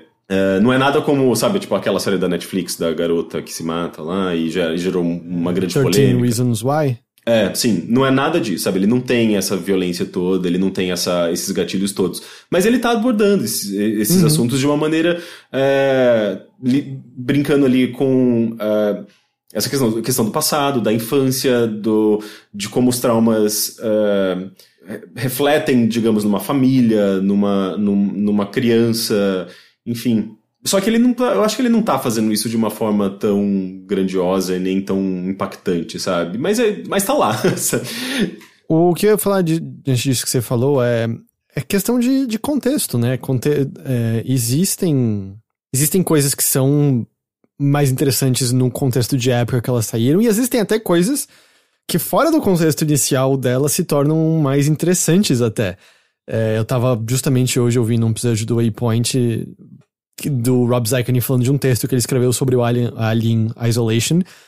Extremamente interessante, uma interpretação extremamente interessante sobre o jogo que não teria ocorrido na época que o jogo saiu, que é mais legal agora. Então, eu acho que faz sentido, assim, tanto que a gente já falou isso outras vezes sobre jogos que são o seu desenvolvedor falando sobre a própria depressão. Eu não tô dizendo com isso que esses estados emocionais não podem ser expressados através da arte da pessoa. É claro que pode, mas existe uma maneira específica através da qual isso é feito que meio que a gente já viu vezes demais pra ser interessante, que quando acontece de novo você fica, ok, mais um desses, eu não consigo mais me interessar a essa altura do campeonato. Mas eu nem sei se Neversong exatamente se enquadra no sentido de... Porque assim, na verdade ele não é um jogo sobre... Ele trata de depressão, de traumas, mas ele não é como aqueles muitos quase que simuladores de traumas, sim, sabe? Mas assim, eu não quis dizer que é isso que o Neversong tá fazendo. Eu quis pegar um exemplo de como às vezes um mesmo tema constantemente, de novo, sendo explorado por vários jogos. Eu não tava querendo dizer que esse tema é o tema de Neversong. Eu acho que eu tava pensando mais como exemplo. Você explicou, acho que o tema dele tem mais a ver com esse estilo de jogo que a gente tá vendo, que a gente viu como Limbo e etc, etc. Uhum. Eu acho que assim, tipo... uma boa história, ela pode ser sobre qualquer coisa, sabe? E eu acho que, inclusive, videogames podem ser ótimos veículos para contar histórias sobre trauma, sobre morte, sobre suicídio, sobre depressão, sobre todos esses sentimentos que fazem parte da realidade. A gente tem que saber lidar com isso, e a mídia é uma ótima maneira da gente conseguir acessar esses sentimentos num campo seguro e aprender alguma coisa, sabe? Não é à toa que eu acho que histórias assim... elas podem tocar a gente, elas podem nos emocionar e tudo mais. E Neversong, eu sinto que ele quase chega lá, sabe? Uhum. Porque ele tem algumas coisinhas, ele tem alguns twists, ele tem... ele faz algumas brincadeiras interessantes, sabe? Com essa questão das figuras infantis, dos adultos, e esse mundo meio distorcido à la Tim Burton... e eu acho que ele tá fazendo uma coisa que a gente talvez não veja... A gente vê bastante histórias, assim, em videogames, né? Sobre traumas e tudo mais. Uhum. Mas eu acho que ele tem uma forma que é um pouquinho diferente da que a gente costuma ver, né? Tipo, geralmente esses jogos, eles são muito sombrios, são muito, sabe, jogos em primeira pessoa. Meio que eles seguem uma forma meio... que já foi meio quase que definida, né? E o Neversong, ele é um pouco distante disso, porque ele assume essa coisa de plataforma, de ser meio bonitinho, de ser quase que infantil, né? Então ele, de certa forma, ele tem uma identidade, sabe? Ele não, uhum. eu acho que ele não entra só nesse balaio junto com os outros, assim. Ele acaba tendo uma certa identidade. Mas eu só acho que ele não é tão bom pra causar um impacto, sabe? Tanto que eu nem sei se eu vou retornar ele. Eu cheguei naquele bug, eu até posso enfrentar o chefe de novo durante, sei lá, 5 minutos, porque... É um chefe complicado ou é tranquilo? Não, ele só é chato. Os chefes são muito chatinhos, sabe? Tipo, é muito repetição, sabe? Tipo, você espera... desvia das coisas, espera o momento certo pra você atacar, pula ali, bate. Daí repete isso 3 vezes, sabe? Então é meio cansativinho, mas ele tem algumas qualidades. Eu acho que, isso aí, eu não diria que é, tipo, não é um jogo que eu diria pra você ficar longe, sabe? Até porque eu acho que o criador, ele tem um certo senso de autoria, sabe? Tipo, é um jogo que tem um certo senso de autoria. Então, eu acho que eu mais indicaria do que não indicaria. Mas eu já diria que ele tem, eu acho que esses problemas, não só técnicos como os bugs que eu mencionei, que não foi só um, foram alguns, mas essa coisa de parecer uma história que você já ouviu antes e parecer alguns twists que você já viu em outros lugares, sabe? O que eu ia perguntar é... Você jogou aquele Pinstripe ou não? Não, eu não joguei. Eu tinha curiosidade na época, mas acabei não jogando. Entendi. Não, porque eu tava vendo uns trailers dele quando você mencionou agora e não sei se ele talvez seja mais interessante. Eu vi que ele tem umas partes de tiro também, coisas assim. Então... É verdade. Entendi. E aí você... Bom, acabou de sair nos consoles esse jogo. Sim, ele acabou de sair pra... Deixa eu ver aqui. Mas eu acho que é Switch, PS4 e Xbox. Pra tudo. Tá, e aí pra PC já tava disponível antes. E quem tem algum aparelho Apple tem no Apple Arcade, é isso? Apple Arcade, isso. Repete o nome do jogo só mais uma vez? Neversong. Neversong. Eu vi que o nome inicial dele era Once Upon a Coma, que seria... Era uma vez um coma? Sim, eu acho que até em referência ao nome original, né, que era só coma, mas a essa altura são tantos jogos sobre coma que eu acho que eles preferiram mudar pra Neversong, que eu acho que faz sentido dentro do jogo, tem essa questão das músicas. E nenhum jogo vai superar o melhor coma de todos. Qual? O Driver São Francisco, que é inteiro dentro de um coma. É verdade. Meu Deus, aquele jogo existe, eu adoro aquele jogo. Jogo eu adoro legal. dentro de um, sei lá, de um contexto meio irônico, assim, né? Porque ele é muito esquisito, aquele jogo. Ele é muito esquisito, mas ele é legal, bizarro. Eu gosto daquele jogo. Eu não cheguei a terminar porque eu me cansei dele, assim, tipo, de jogá-lo, sabe? Mas eu lembro que eu ficava cada vez mais chocado com a narrativa dele, é muito bizarro. Sim. Ele não começa a resolver um mistério dentro do coma dele porque a televisão onde ele tá em coma tá ligado passando notícias, ele recebe informações dos eventos do mundo real e começa a solucionar o mistério dentro do coma dele. Eu não lembro. Cara, esse jogo daria um filme interessante, né? Tipo, porque era uma história tão absurda. E eu sinto falta dessas histórias absurdas em jogos grandes, assim, né? Tipo, imagina um jogo de corrida, de perseguição de carro, de mundo aberto. Sim. Eu jamais jogaria um jogo, assim, tipo, pelas mecânicas em si. Mas, assim, a trama daquele jogo, a narrativa e a maneira como ele fazia o jogo existir dentro de um contexto completamente absurdo era tão legal... Como que era a história? Você lembra? Tipo, só pra não parecer assim uma conversa de doido e da gente mencionar um negócio sem falar. O Tanner entrava num coma e acho que quando ele tava justamente tentando prender um criminoso lá, fodão. E aí dentro desse coma dele, ele começa a achar que tem coisas estranhas acontecendo, mas não tem muita certeza. E aí, como eu falei, do mundo de fora, por conta do noticiário, se eu não tô enganado, ele começa a ter informações que fazem ele começar a meio que caçar esse criminoso dentro do sonho. Do sonho do coma, mas acontece que, né, você consegue se teleportar pra qualquer carro, a hora que você quiser. E o que acontece é que tem linhas de histórias dentro do coma do Tanner que são personagens recorrentes, que você meio que visita certos carros e tem essas pessoas nos carros de novo, e aí você tem as histórias dessas pessoas individuais sendo desenvolvidas com o tempo. Eu lembro de gostar. E olha que era uma fase que eu já não tava muito ligando pra Driver, eu já não tinha muita vontade de jogar esse tipo de jogo. Uma coisa que eu me lembro, ele tinha um multiplayer que não era incrível, mas ele tinha essa mecânica de você ficar mudando o carro que você tava controlando. Ah, é verdade. E aí eu lembro que tinha um que era...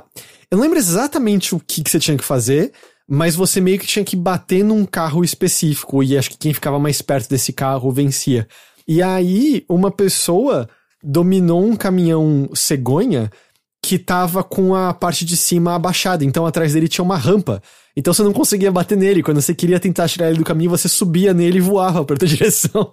E ele só ficou atrás do carro que ele tinha que proteger, fazendo uma rampa e não deixando ninguém vencendo, assim. É curioso que a gente reclamava, né, dessa necessidade dos jogos da época de terem modo multiplayer, era uma coisa esquisita, mas ao mesmo tempo surgiam umas coisas legais às vezes, né, no mínimo assim, experimentais, né, tipo, que a gente não vê com muita frequência hoje, tipo, hoje, sei lá, jogos multiplayers, esses jogos grandes seguem tendências, né? Tipo, se não é uma coisa meio League of Legends, é uma coisa meio Overwatch. Acho até por isso que Fall Guys tá chamando tanta atenção, porque é um negócio bem diferente do que a gente viu até agora. Pois é, né? E naquela época a gente, sei lá, coisas como Assassin's Creed surgiram por conta dessa necessidade da indústria de, sabe, tipo, dos jogos de terem um modo multiplayer. E era interessante até, né? O multiplayer do Assassin's Creed era bem divertido. Que era todo mundo disfarçado, né? É que o problema é que, assim, tinham coisas... Você lembra que o Spec Ops The Line tinha multiplayer? Não. Então, ele tinha... Eu lembro que eu comprei no lançamento o jogo, até foi pra escrever pro IG, e eu nunca consegui encontrar uma partida online daquele jogo. Nunca. E por tudo que eu vi depois, era o jogo de tiro multiplayer mais genérico do mundo. Porque, obviamente, o foco do jogo tava na campanha. Era a narrativa, Só que era aquilo, né? Os jogos tinham multiplayer pra tentar diminuir o número de cópias usadas no mercado, para as pessoas não devolverem o jogo. Mas é só ver, assim, Spec Ops The Line, cara, era melhor ter mais orçamento na campanha dele do que gastar num multiplayer daquele jogo. Então tinha esse problema, assim, quantos jogos não tinham multiplayers completamente esquecíveis, extremamente sem graça. De vez em quando tinham umas ideias engraçadas e inusitadas assim, mas muitos deles eram completamente ignoráveis. Desnecessário. Era um negócio que tava ali pra dizer que tinha alguma coisa. Você jogou alguma outra coisa a mais? Vira e mexe, eu jogo uma coisinha ou outra. Eu naquela promoção da Microids, né, que eu comprei um monte de coisa, eu comprei o Asterix e Obelix. Que é da mesma Microids Indie lá, né? É Microid só, não é o selo indie. O Asterix Obelix, eu não sei nem pronunciar, mas é o XXL2, que se passa em Las Vegas, saiu pro PlayStation 2, GameCube, eu acho que Xbox original, eu acho que era isso. Enfim, de 2000 e, sei lá, 2005. Eu lembro que eu gostava desse jogo no PlayStation 2. XXL2 é 42, não é? Eu acho que... sim, porque tipo, é Asterix, são números algarismos romanos, né? Mas ele é tipo ele é um joguinho de plataforma 3D, como os vários que existiam na época, né? Collectathon, assim, com ação. Mas o que eu achava legal desse jogo, né? E agora tô rejogando, vendo isso novamente, é que ele tirava sarro dos jogos de plataforma, dos jogos populares da época, né?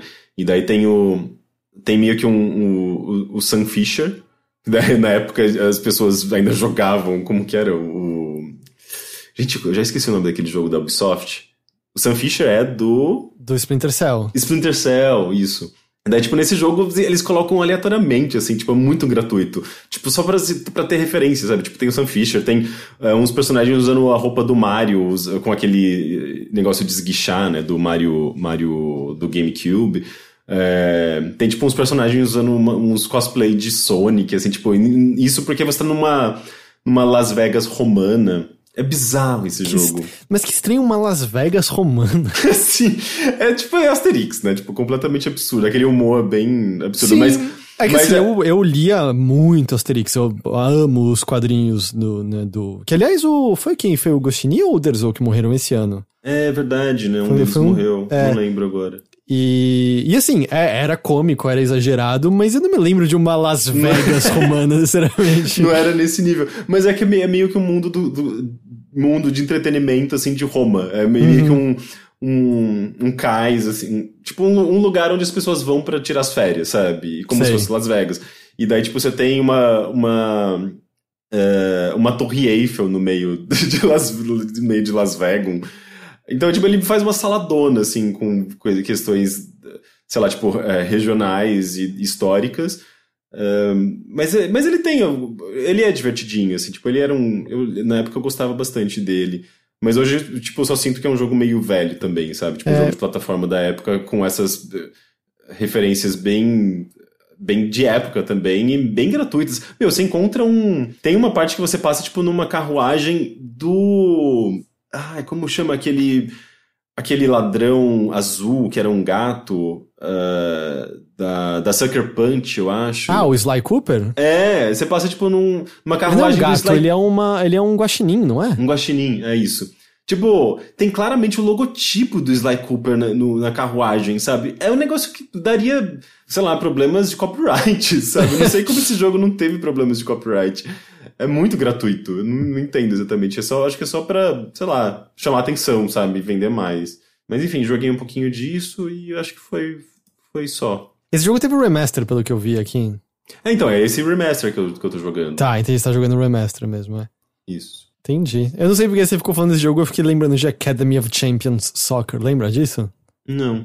É um jogo de futebol da Yubi que tem o Pelé, mas também tem o Rayman, tem o Príncipe da Pérsia, tem os Rabbids, tem o Ezio da Assassin's Creed. Gente, assim. eu não faço ideia que esse jogo existe. Esse jogo existe, saiu pra Wii. Foi por isso que o Pelé apareceu no palco da E3. Foi pra isso. Uma das vezes, pelo menos. Ele apareceu como duas se o Pelé vezes, fosse uma grande propriedade intelectual da Ubisoft, né?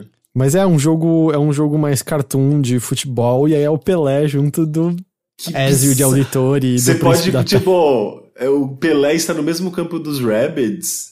Eu não sei se você pode controlar o Pelé. Eu acho que ele é seu treinador. Seria muito esquisito.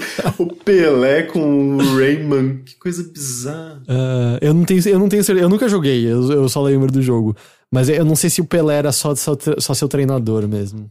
Mas, só mais uma informação meio triste, na verdade, desse Asterix Obelix XXL2, porque eu não sei quanto que dá isso em algarismos. Eu acho que eu falei 42, mas eu acho que tá errado isso. Eu não sei. Esse remaster, que saiu no ano passado, foi feito pela Ozome Studios, que fez White Knight. E é tipo, é meio triste, na verdade, que a Ozome Studios tenha virado isso, sabe? Porque é serviço de contrato, né? Apareceu fazer o remaster, dar dinheiro, o estúdio continua funcionando. Então, porque o White Knight é um jogo... Eu acho aquele jogo muito bom, assim, um dos melhores jogos de terror da última década. E, aparentemente, eles não ganharam nada, assim, com aquele jogo, sabe? Eu acho que talvez eles nem tenham conseguido pagar o projeto, porque vendeu muito pouco, assim, tipo, a Activision que publicou aquele jogo, ela não fez nada de marketing, aquele jogo passou batido, e sei lá, é isso que restou, né, pra eles, fazer o remaster de Asterix e Obelix, que também é um jogo que as pessoas não ligam, né, não sei, assim, a impressão que dá é que foi um talento bem desperdiçado. Eu não sei se... É porque eu não tenho a nostalgia desse jogo. Às vezes quem tiver a nostalgia, o remaster faz mais sentido. Sim, mas a questão é, eles poderiam estar fazendo um trabalho... Sabe, tipo, eles têm um talento para fazer uma coisa grande, uma coisa relevante, uma coisa nova. E eu acho que, sei lá, o estúdio não tava muito bem. Assim, eles tiveram que pegar uns contratos, uns trabalhos menores, provavelmente só pra sobreviver, sabe? Entendi. O jogo principal que eu joguei foi o Fate Tactics mesmo. Joguei mais um pouco de Paper Mario Origami King. E vou te dizer um negócio. Eu não chorei, mas eu cheguei bem perto de chorar. Como a gente tava falando, né? Os jogos do Mario de RPG, eles costumam ter um bom roteiro. E eu acho que eu me lembro de algumas situações assim bem sensíveis de alguns jogos mais antigos da série. E foi bem um caso de... Eu sabia exatamente o que... Quer dizer, eu sabia o que ia acontecer. Porque na hora acontece um lance e o personagem tá do seu lado, você vai falar, tá, vai rolar exatamente isso. Mas é um daqueles casos em que a execução, os pequenos detalhes colocados de história nesse momento, uma pequena jornada que você tem que ir até pegar o item necessário pra acontecer a coisa que vai acontecer. Uma vez que aconteceu, foi realmente tocante. Foi realmente muito sincera a emoção ali naquele momento. Eu fiquei impressionado porque eu não sei quantas horas eu tô jogando a essa altura, mas já são umas boas horas dentro do jogo e até agora nada do tom dele tinha se aproximado disso. Era tudo muito mais cômico, muito mais leve, muito mais tranquilo. E aí, de repente, pra ter isso e ainda ter bem executado, foi muito... Uau, eu não esperava, mas que legal que aconteceu isso daqui, assim. E é um daqueles casos que meio que muda a sua interpretação pra sempre de um tipo de ser que existe no mundo de Super Mario. Você sempre vai lembrar disso. Você sempre vai olhar e falar assim, nossa, que coisa, né? Foi aquele Goomba que me fez chorar, aquele Goomba que mostrou pra mim a grande verdade do mundo. Olha, vou só falar isso, não foi um Goomba. Foi a Goombette. Eu não vou falar mais nada. Não vou falar mais nada. Mas meio que tem sido esse meu principal tempo. Eu não consegui me dedicar a muitas coisas. E o Fate Tactics consumiu muitas e muitas horas, especialmente comigo, falhando miseravelmente sempre em avançar mais do que eu gostaria de ter avançado nesse jogo. Eu até fui ver, eu não mencionei naquela hora, mas eu até fui ver que tem críticas negativas pra ele por parte da comunidade no Steam, justamente por conta da dificuldade considerada desequilibrada por algumas pessoas. Então eu não sei se eles vão pegar isso como feedback e mudar alguma coisa. Porque até agora, como eu falei, tá difícil, mas tá factível. Não é que teve horas que eu joguei os braços em direção aos céus e falei, é isso, desisto, não sei, é impossível pra sempre. Então, não sei se eles vão fazer alguma coisa baseado nisso. Eu achei engraçado que eu continuei jogando aquele Jets and Guns, né, na semana Mas passada. você não tinha terminado já? Já, mas eu falei, eu não quero pensar, eu vou continuar. Porque ele tem aquela coisa do loop, né, você termina que ele vai avançando, vai liberando, você continua liberando mais coisas, continua sendo mais difícil, né, bem entre aspas, porque você vai, tipo... ele tem aquela coisa bem Diablo, né, de você comparar as armas, ver o que dá mais DPS e tudo mais... E daí, tipo, você vai criando umas configurações absurdas, né? E daí, tipo, é engraçado que eu tô no nível Nightmare, mas assim, eu nem preciso mexer meu direcional praticamente, né? Porque assim, ele solta tanto míssil, solta tanto raio, solta tanto laser, que destrói tudo. E é muito engraçado, assim, acaba sendo gostoso de jogar mais pela, sabe, tipo, você sai destruindo tudo e deixando um rastro de destruição por onde você passa do que qualquer coisa. E eu acho ele tão exagerado, tão absurdo, que, tipo, você aperta uma vez, assim, tipo, dá um triscadinho no Z, ele já ocupa a tela inteira, assim, com raio, sabe? Eu só lembrei disso, porque você tava falando de um jogo muito difícil, eu tô jogando esse jogo que, tipo, que é o outro oposto. No nível mais difícil, ele é muito fácil. Aliás, eu lembrei agora que era uma coisa que eu até queria perguntar pra você, porque... Eu, na real, assim, parte de mim não quer dar mais atenção pro texto, porque eu não acho que ele é merecedor de mais atenção. Mas você leu também aquele artigo do Polygon sobre videogames precisam de mais moralidade preto e branco?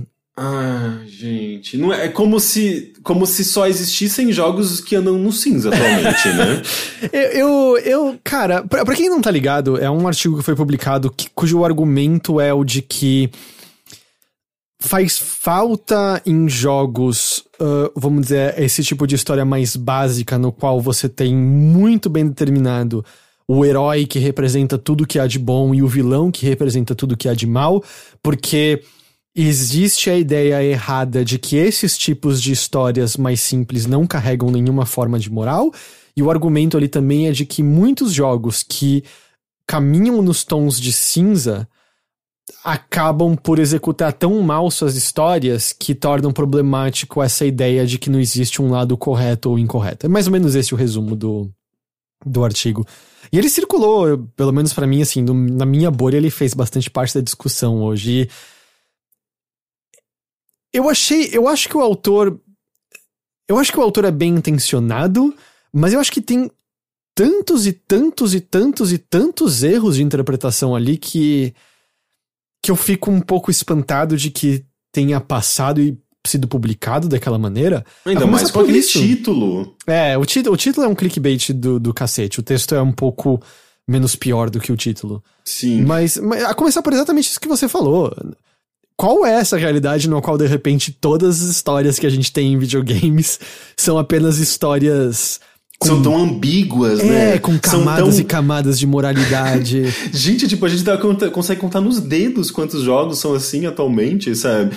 Eu nem acho que chega nesse nível, mas não é como se faltassem ainda sequer jogos grandes dessa natureza. Os jogos do Mario são isso, por exemplo. Videogames sempre são muito foram grandes. Inclusive, uma das dificuldades de se falar sobre jogos é porque normalmente eles são super, tipo, bem contra o mal, sabe? Ou no máximo que eles conseguiam fazer no passado era colocar você no controle de um personagem pra você de repente perceber que você era o mal, sabe? Você, na verdade, estava num processo de destruição. Até hoje, na verdade, jogos continuam fazendo isso, né?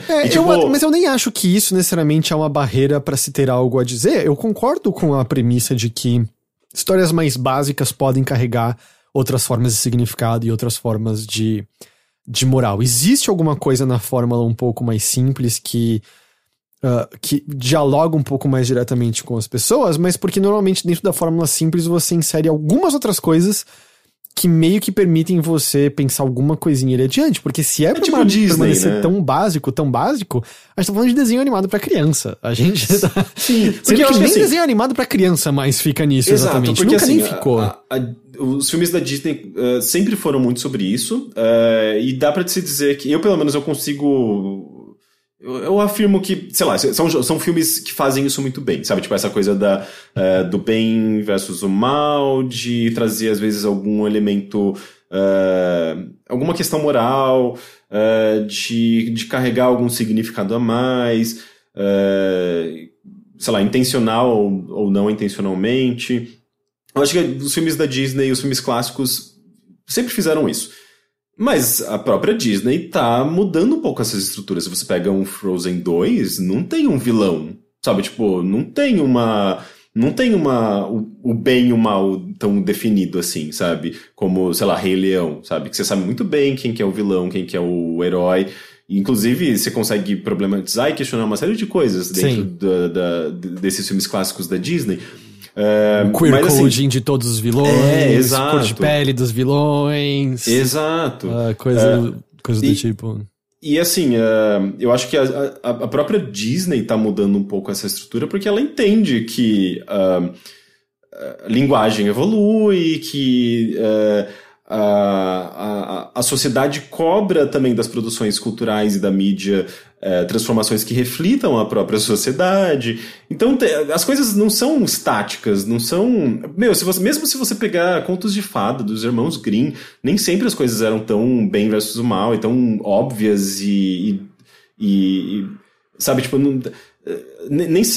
as histórias, mesmo mais antigas, elas já tinham uma certa densidade, uma certa ambiguidade. Mesmo se você, sei lá, pega uma peça grega, você vai encontrar ambiguidade, você vai encontrar esses tons de cinza. E a outra coisa que eu senti também, por exemplo, ele pega o exemplo do BioShock Infinite, que a gente até conversou um pouco quando a gente estava montando lá a lista dos melhores jogos da década, e que o problema que ele aponta é justamente aquele que eu mencionei na ocasião, que o jogo é problemático porque ele coloca no mesmo patamar de violência e monstruosidade a pessoa que oprime toda uma população e a pessoa que pega em armas pra lutar pela própria liberdade.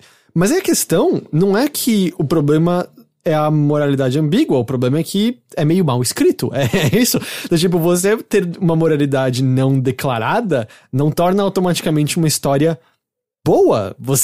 Ela pode ser ainda mal escrita, e eu também senti que o autor parece ter um pouquinho de dificuldade de compreender que não é porque você, por exemplo, torna um vilão do tipo, porque você não torna ele absolutamente mal como ele inicialmente parece e pinta ele com outros traços que fazem você pelo menos entender melhor o que ele tá fazendo, não significa que do nada a história concorda com o que ele tá fazendo ou que você deva concordar com o que ele tá fazendo. Sim.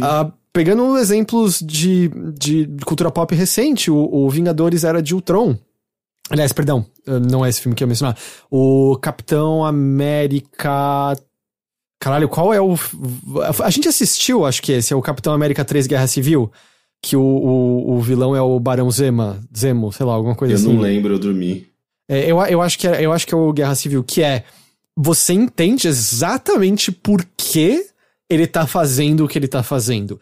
Ele tem uma justificativa moral própria que você, como espectador, olha e compreende de onde vem a dor dele para que ele faça aquilo que ele tá fazendo.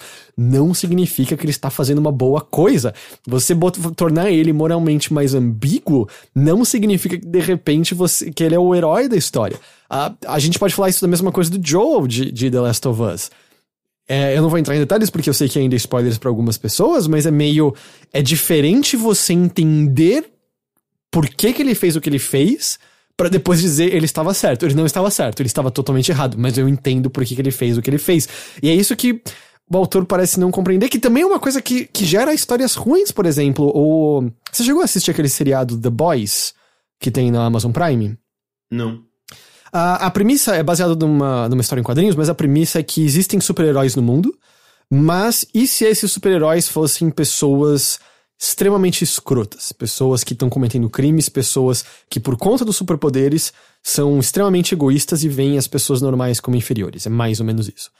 E os primeiros episódios, os primeiros 4, 5 episódios da série, pintam esses heróis como as figuras mais escrotas do mundo. Mas assim, não só um escroto adorável, para além de qualquer redenção. A gente tá falando de abusadores, estupradores, assassinos. O primeiro episódio tem um cara que assassina uma moça correndo muito rapidamente através dela, e você vê uma cena na qual ele tá dando risada pelo fato de que ele tava tão rápido que um dente dela entrou na boca dele. Não há redenção para essas figuras. E depois disso, a história resolve dizer pra você: ei, essas figuras horríveis, eles têm defeitos também. Um deles é inseguro. Um deles tem dúvidas de qual é o lugar dele do mundo. Um deles acha que está sendo superado. Um deles tem um filho. E eu quero que se foda. Olha o que você acabou de me mostrar. Não são esses defeitos que de repente vão fazer com que essas figuras tenham qualquer traço que possa fazer com que eu tenha leve simpatia. Por isso que eu achei a temporada meio que um desastre de ruim, assim. É que também esse tipo de história muitas vezes é sobre coisas que a gente não trata, coisas que a gente não dialoga, coisas que fazem parte do dia a dia da sociedade que a gente trata como normal, podem causar tipo, isso numa pessoa, sabe? Podem fazer com que uma pessoa se torne horrorosa. Tipo, coisas do machismo, por exemplo, sabe? Tipo, coisas que a gente releva e ignora, fazem com que pessoas se tornem pessoas horrorosas. Porque a gente trata como normal, trata de, sei lá, tipo, acha que é cultural e tudo mais. E às vezes essas histórias estão querendo dizer isso, né? Tipo, de mostrar que, sei lá, pega O Silêncio dos Inocentes. Ele tá falando sobre gênero. Tipo, se você pegar o vilão do filme, né? Que é uma pessoa... Tem uma questão ali meio mal resolvida de transexualidade, de gênero. É um cara que tá, tipo, literalmente matando mulheres pra ele ter a pele feminina, tipo, a pele das suas vítimas, né? E tem uma... Tipo, ele tá tocando em alguns assuntos, mas tá mostrando justamente como a falta de uma compreensão melhor sobre gênero causa um mal, sabe? Tipo, faz com que uma pessoa se torne um maníaco, um assassino, sabe? Então, tem coisas que podem ser tratadas, sabe? Você consegue justificar o mal de uma maneira interessante. E eu acho que essa série, pelo que você está me descrevendo, ela tenta fazer isso? Ou não? Mais ou menos. Ele, na verdade, não tá querendo explicar por que eles são como eles são, ele só quer que, de repente, você tenha simpatia por eles. Mas o ponto onde onde eu queria chegar era de que essa série parece ser meio que o problema que esse autor parece achar que existe em todos esses tipos de histórias, em que ele parece esperar que uma moralidade não clara necessariamente faz com que você simpatize com todos em igual medida. E eu acho que é esse o erro que a série tá fazendo, em que, de repente, por você saber que uma pessoa tem alguma forma de fragilidade, você vai simpatizar e perdoar ela dos erros terríveis dela, quando não é assim que essas coisas funcionam. E aí parece que esse autor enxerga todos os tons de cinza dessa maneira, o que eu só acho muito estranho. Eu terminei aquele texto muito... Eu queria ouvir como essa pessoa entendeu algumas histórias, assim, porque a impressão que dá é que deve ser algumas das interpretações mais absurdas possíveis em alguns casos. Eu achei muito esquisito. Eu achei muito simplório. Esquisito. Não sei, eu achei muito simplório. E eu odeio essa coisa prescritiva de a arte deveria ser dessa maneira. Eu estou dizendo como ela deveria ser. Eu não acho que o papel do crítico é esse. Você pode até desejar mais histórias de tal forma, mas a maneira que ele tá dizendo ali é que ele acha que deveriam ser dessa maneira. E O problema desse tipo de texto é que causa muita polarização, né? Tipo, é aquela coisa de... valida a opinião de um monte de gente e, ao mesmo tempo, cria A gente, sabe, no meu caso eu bati o olho e falei, não, não, pelo amor de Deus, sabe? Obviamente depois eu li o texto e tudo mais, entendi um pouco do ponto de vista dele, e eu acho que algumas coisas eu até concordo, sabe, ele consegue desenvolver algumas partes, mas em geral eu também eu fiquei com a mesma impressão que você, e eu tenho sabe, tipo, pra mim só o fato de que a gente não tem muitos jogos tão sobre ambiguidade, sabe, que não tratam suas histórias de maneira tão como se diz? Bem e mal, assim, tipo, esqueci agora o termo. Maniqueísta? Maniqueísta, sim. Que não tratam suas histórias de maneira tão maniqueísta. Sabe, isso não é tão comum, assim, nos jogos, né? Tipo, esse tipo de ambiguidade. Então, eu já acho estranho a existência desse texto, sabe? Só porque a gente vê um jogo fazer isso, não quer dizer que a indústria inteira tá fazendo isso, sabe? Então, calma lá, né? Eu não sei, parece tudo que nasce parece que um estranho ódio de The Last of Us Part 2, a impressão que eu tenho é um pouco essa, assim. Eu acho até legal, assim, que um jogo tenha causado tanta discussão, sabe? De certa forma, esse texto ele existe por conta de The Last of Us Part 2, né? Mas eu acho meio exagerado também, né? Tipo, tem um certo exagero em toda essa discussão. Sim, eu acho que é um fenômeno meio similar ao... Eu vi a Lindsay Ellis falando isso um pouco no podcast dela sobre musicais, em que ela tava mencionando como é estranho o quanto que tem pessoas determinadas de antemão a odiarem Hamilton, não importa o que aconteça. E ela reconhece todos os problemas que Hamilton tem. A gente conversou, acho que nesse podcast um pouquinho sobre, mas enfim, isso tá tudo extremamente explorado em 1 bilhão de conversas e textos na internet. Mas ela ficou meio espantada com o anúncio e a chegada da versão no Disney Plus, do quanto havia um ódio visceral em algumas pessoas em relação a isso, assim, de entrar já tão determinado a odiar e com uns argumentos específicos de por que odiar, que em certo momento você começa a parar, mas de onde tá vindo isso, assim? Você começa a desconfiar um pouco, assim, porque parece que não tá vindo de um lugar sincero mesmo, e eu sinto algo um pouco similar com The Last of Us Part 2, que eu acho, eu já falei várias vezes, é passível de uma enormidade de críticas, tem uma série de problemas aquele jogo, mas... E assim, de fato, eu concordo que cada vez que o Neil Druckmann abre a boca é mais difícil gostar do jogo. Às vezes até, pelo amor de Deus, para de falar. Mas eu sinto uma coisa meio similar com ele, assim, que havia uma determinação pra se odiar aquele jogo por parte de certos círculos. Que você fica, sim. Mas... É só olhar o contexto de videogame. Aquele jogo tem todos os motivos pra ser odiado. E eu não tô nem falando das pessoas de... meu Deus, mulher com músculos, meu Deus, o que aconteceu com tal personagem? Eu tô falando até dos círculos mais, entre aspas, intelectuais mesmo. De tipo... eu nem vou perder tempo com este triplo lá da Naughty Dog, ele não merece minha... Sabe? Ele tá... Tipo, de onde tá vindo isso exatamente? Eu não consigo entender, é essa parte que eu fico confuso. Assim, mas eu acho que qualquer produto muito grande... ele sofre um pouco desse efeito, né? Tipo, sei lá, Game of Thrones. Eu nunca vi, eu odiei Game of Thrones, porque todo mundo só falava de Game of Thrones. Meu namorado me obrigava a assistir Game of Thrones. Então eu queria uma birra enorme, sabe? Com a série. E eu tentei assistir uma outra coisa e não gostei. E, tipo, então eu acho que qualquer coisa que é muito grande vai ter um grupo que ou ignora completamente... ou que já se diz odiar, porque é uma encheção de saco, sabe? Tipo, tá todo mundo falando o tempo todo sobre o quão incrível aquele negócio. E nem tudo, por melhor que seja, é pra todo mundo, sabe?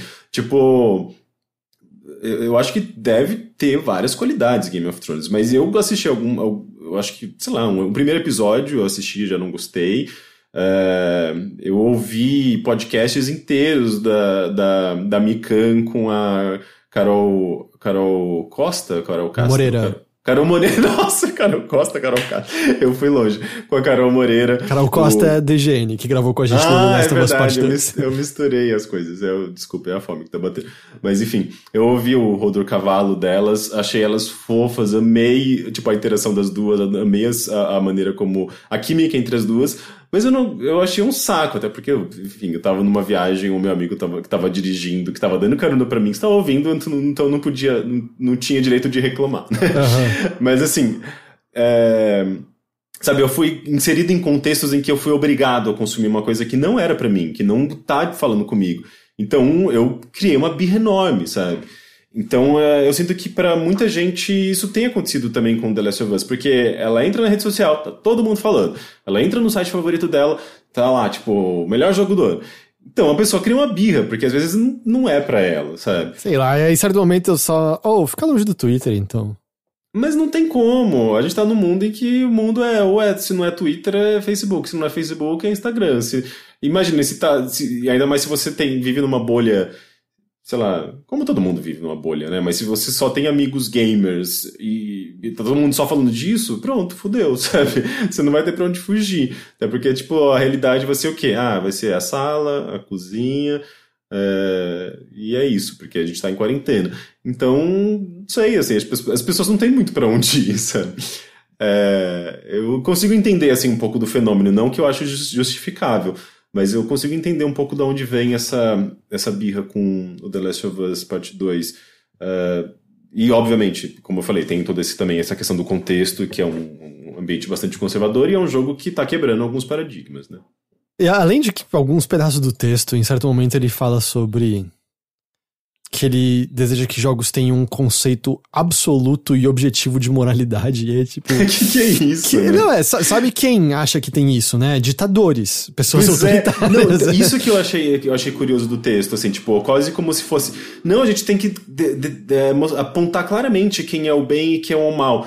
Só que quem tem o direito de apontar exatamente quem é o bem e quem é o mal, sabe? Tipo, é muito subjetivo. E assim, tipo, dá pra gente abordar assuntos bastante presentes no nosso dia a dia, como racismo, como, sei lá, qualquer forma de discriminação. Mas eu acho que as coisas não precisam ser, tipo, reduzidas a bem e mal... Até porque, tipo, você acaba minimizando um assunto que tem muitas nuances, que precisa ser debatido e com essa carga toda, sabe? Uhum. Então, eu não sei, ele me parece reduzir um negócio que não deve ser reduzido. Eu achei estranho. Mas é isso, então. Até porque se a gente fosse reduzir, a gente ia colocar, sei lá, tipo... que é uma coisa, sei lá, o Wolfenstein já fez tantas vezes, né? Então bota lá os vilões, bota lá os nazistas. A gente vai fazer o quê? Vai fazer um shooter e botar os bolsonaristas como inimigos? É a mesma coisa que eles fizeram, sabe? Tipo, que a galera bolsonarista fez em 2018, 2017, quando colocaram, tipo, você pra bater em LGBT, em negro... Tipo, é essa lógica, sabe? Tipo, é meio absurdo, assim. Tipo, é muito... Não é à toa que aquele jogo foi execrado, sabe? A gente não vai fazer a mesma coisa, sabe? Tipo, criar um jogo pra você bater em bolsonarista. Não é assim que funciona, né? Mas então com isso, que não foi exatamente um jogo, mas eu queria falar sobre porque circulou e eu achei bizarro. Então a gente encerra esse Mothership por aqui. O Teixeira já se foi. Então, eu agradeço a sua presença, Rick. Muito obrigado. A todos que nos ouviram e nos acompanharam, a gente também agradece demais pela companhia de vocês. A gente espera que vocês tenham gostado.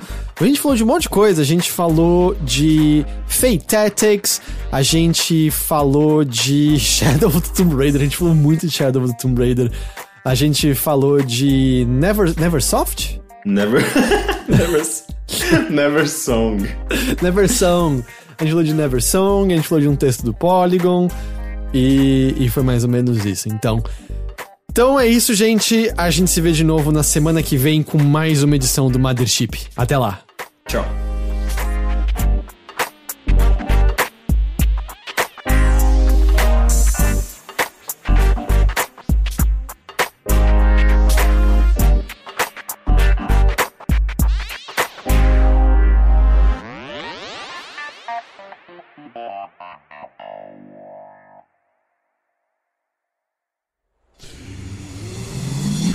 Half-Daff.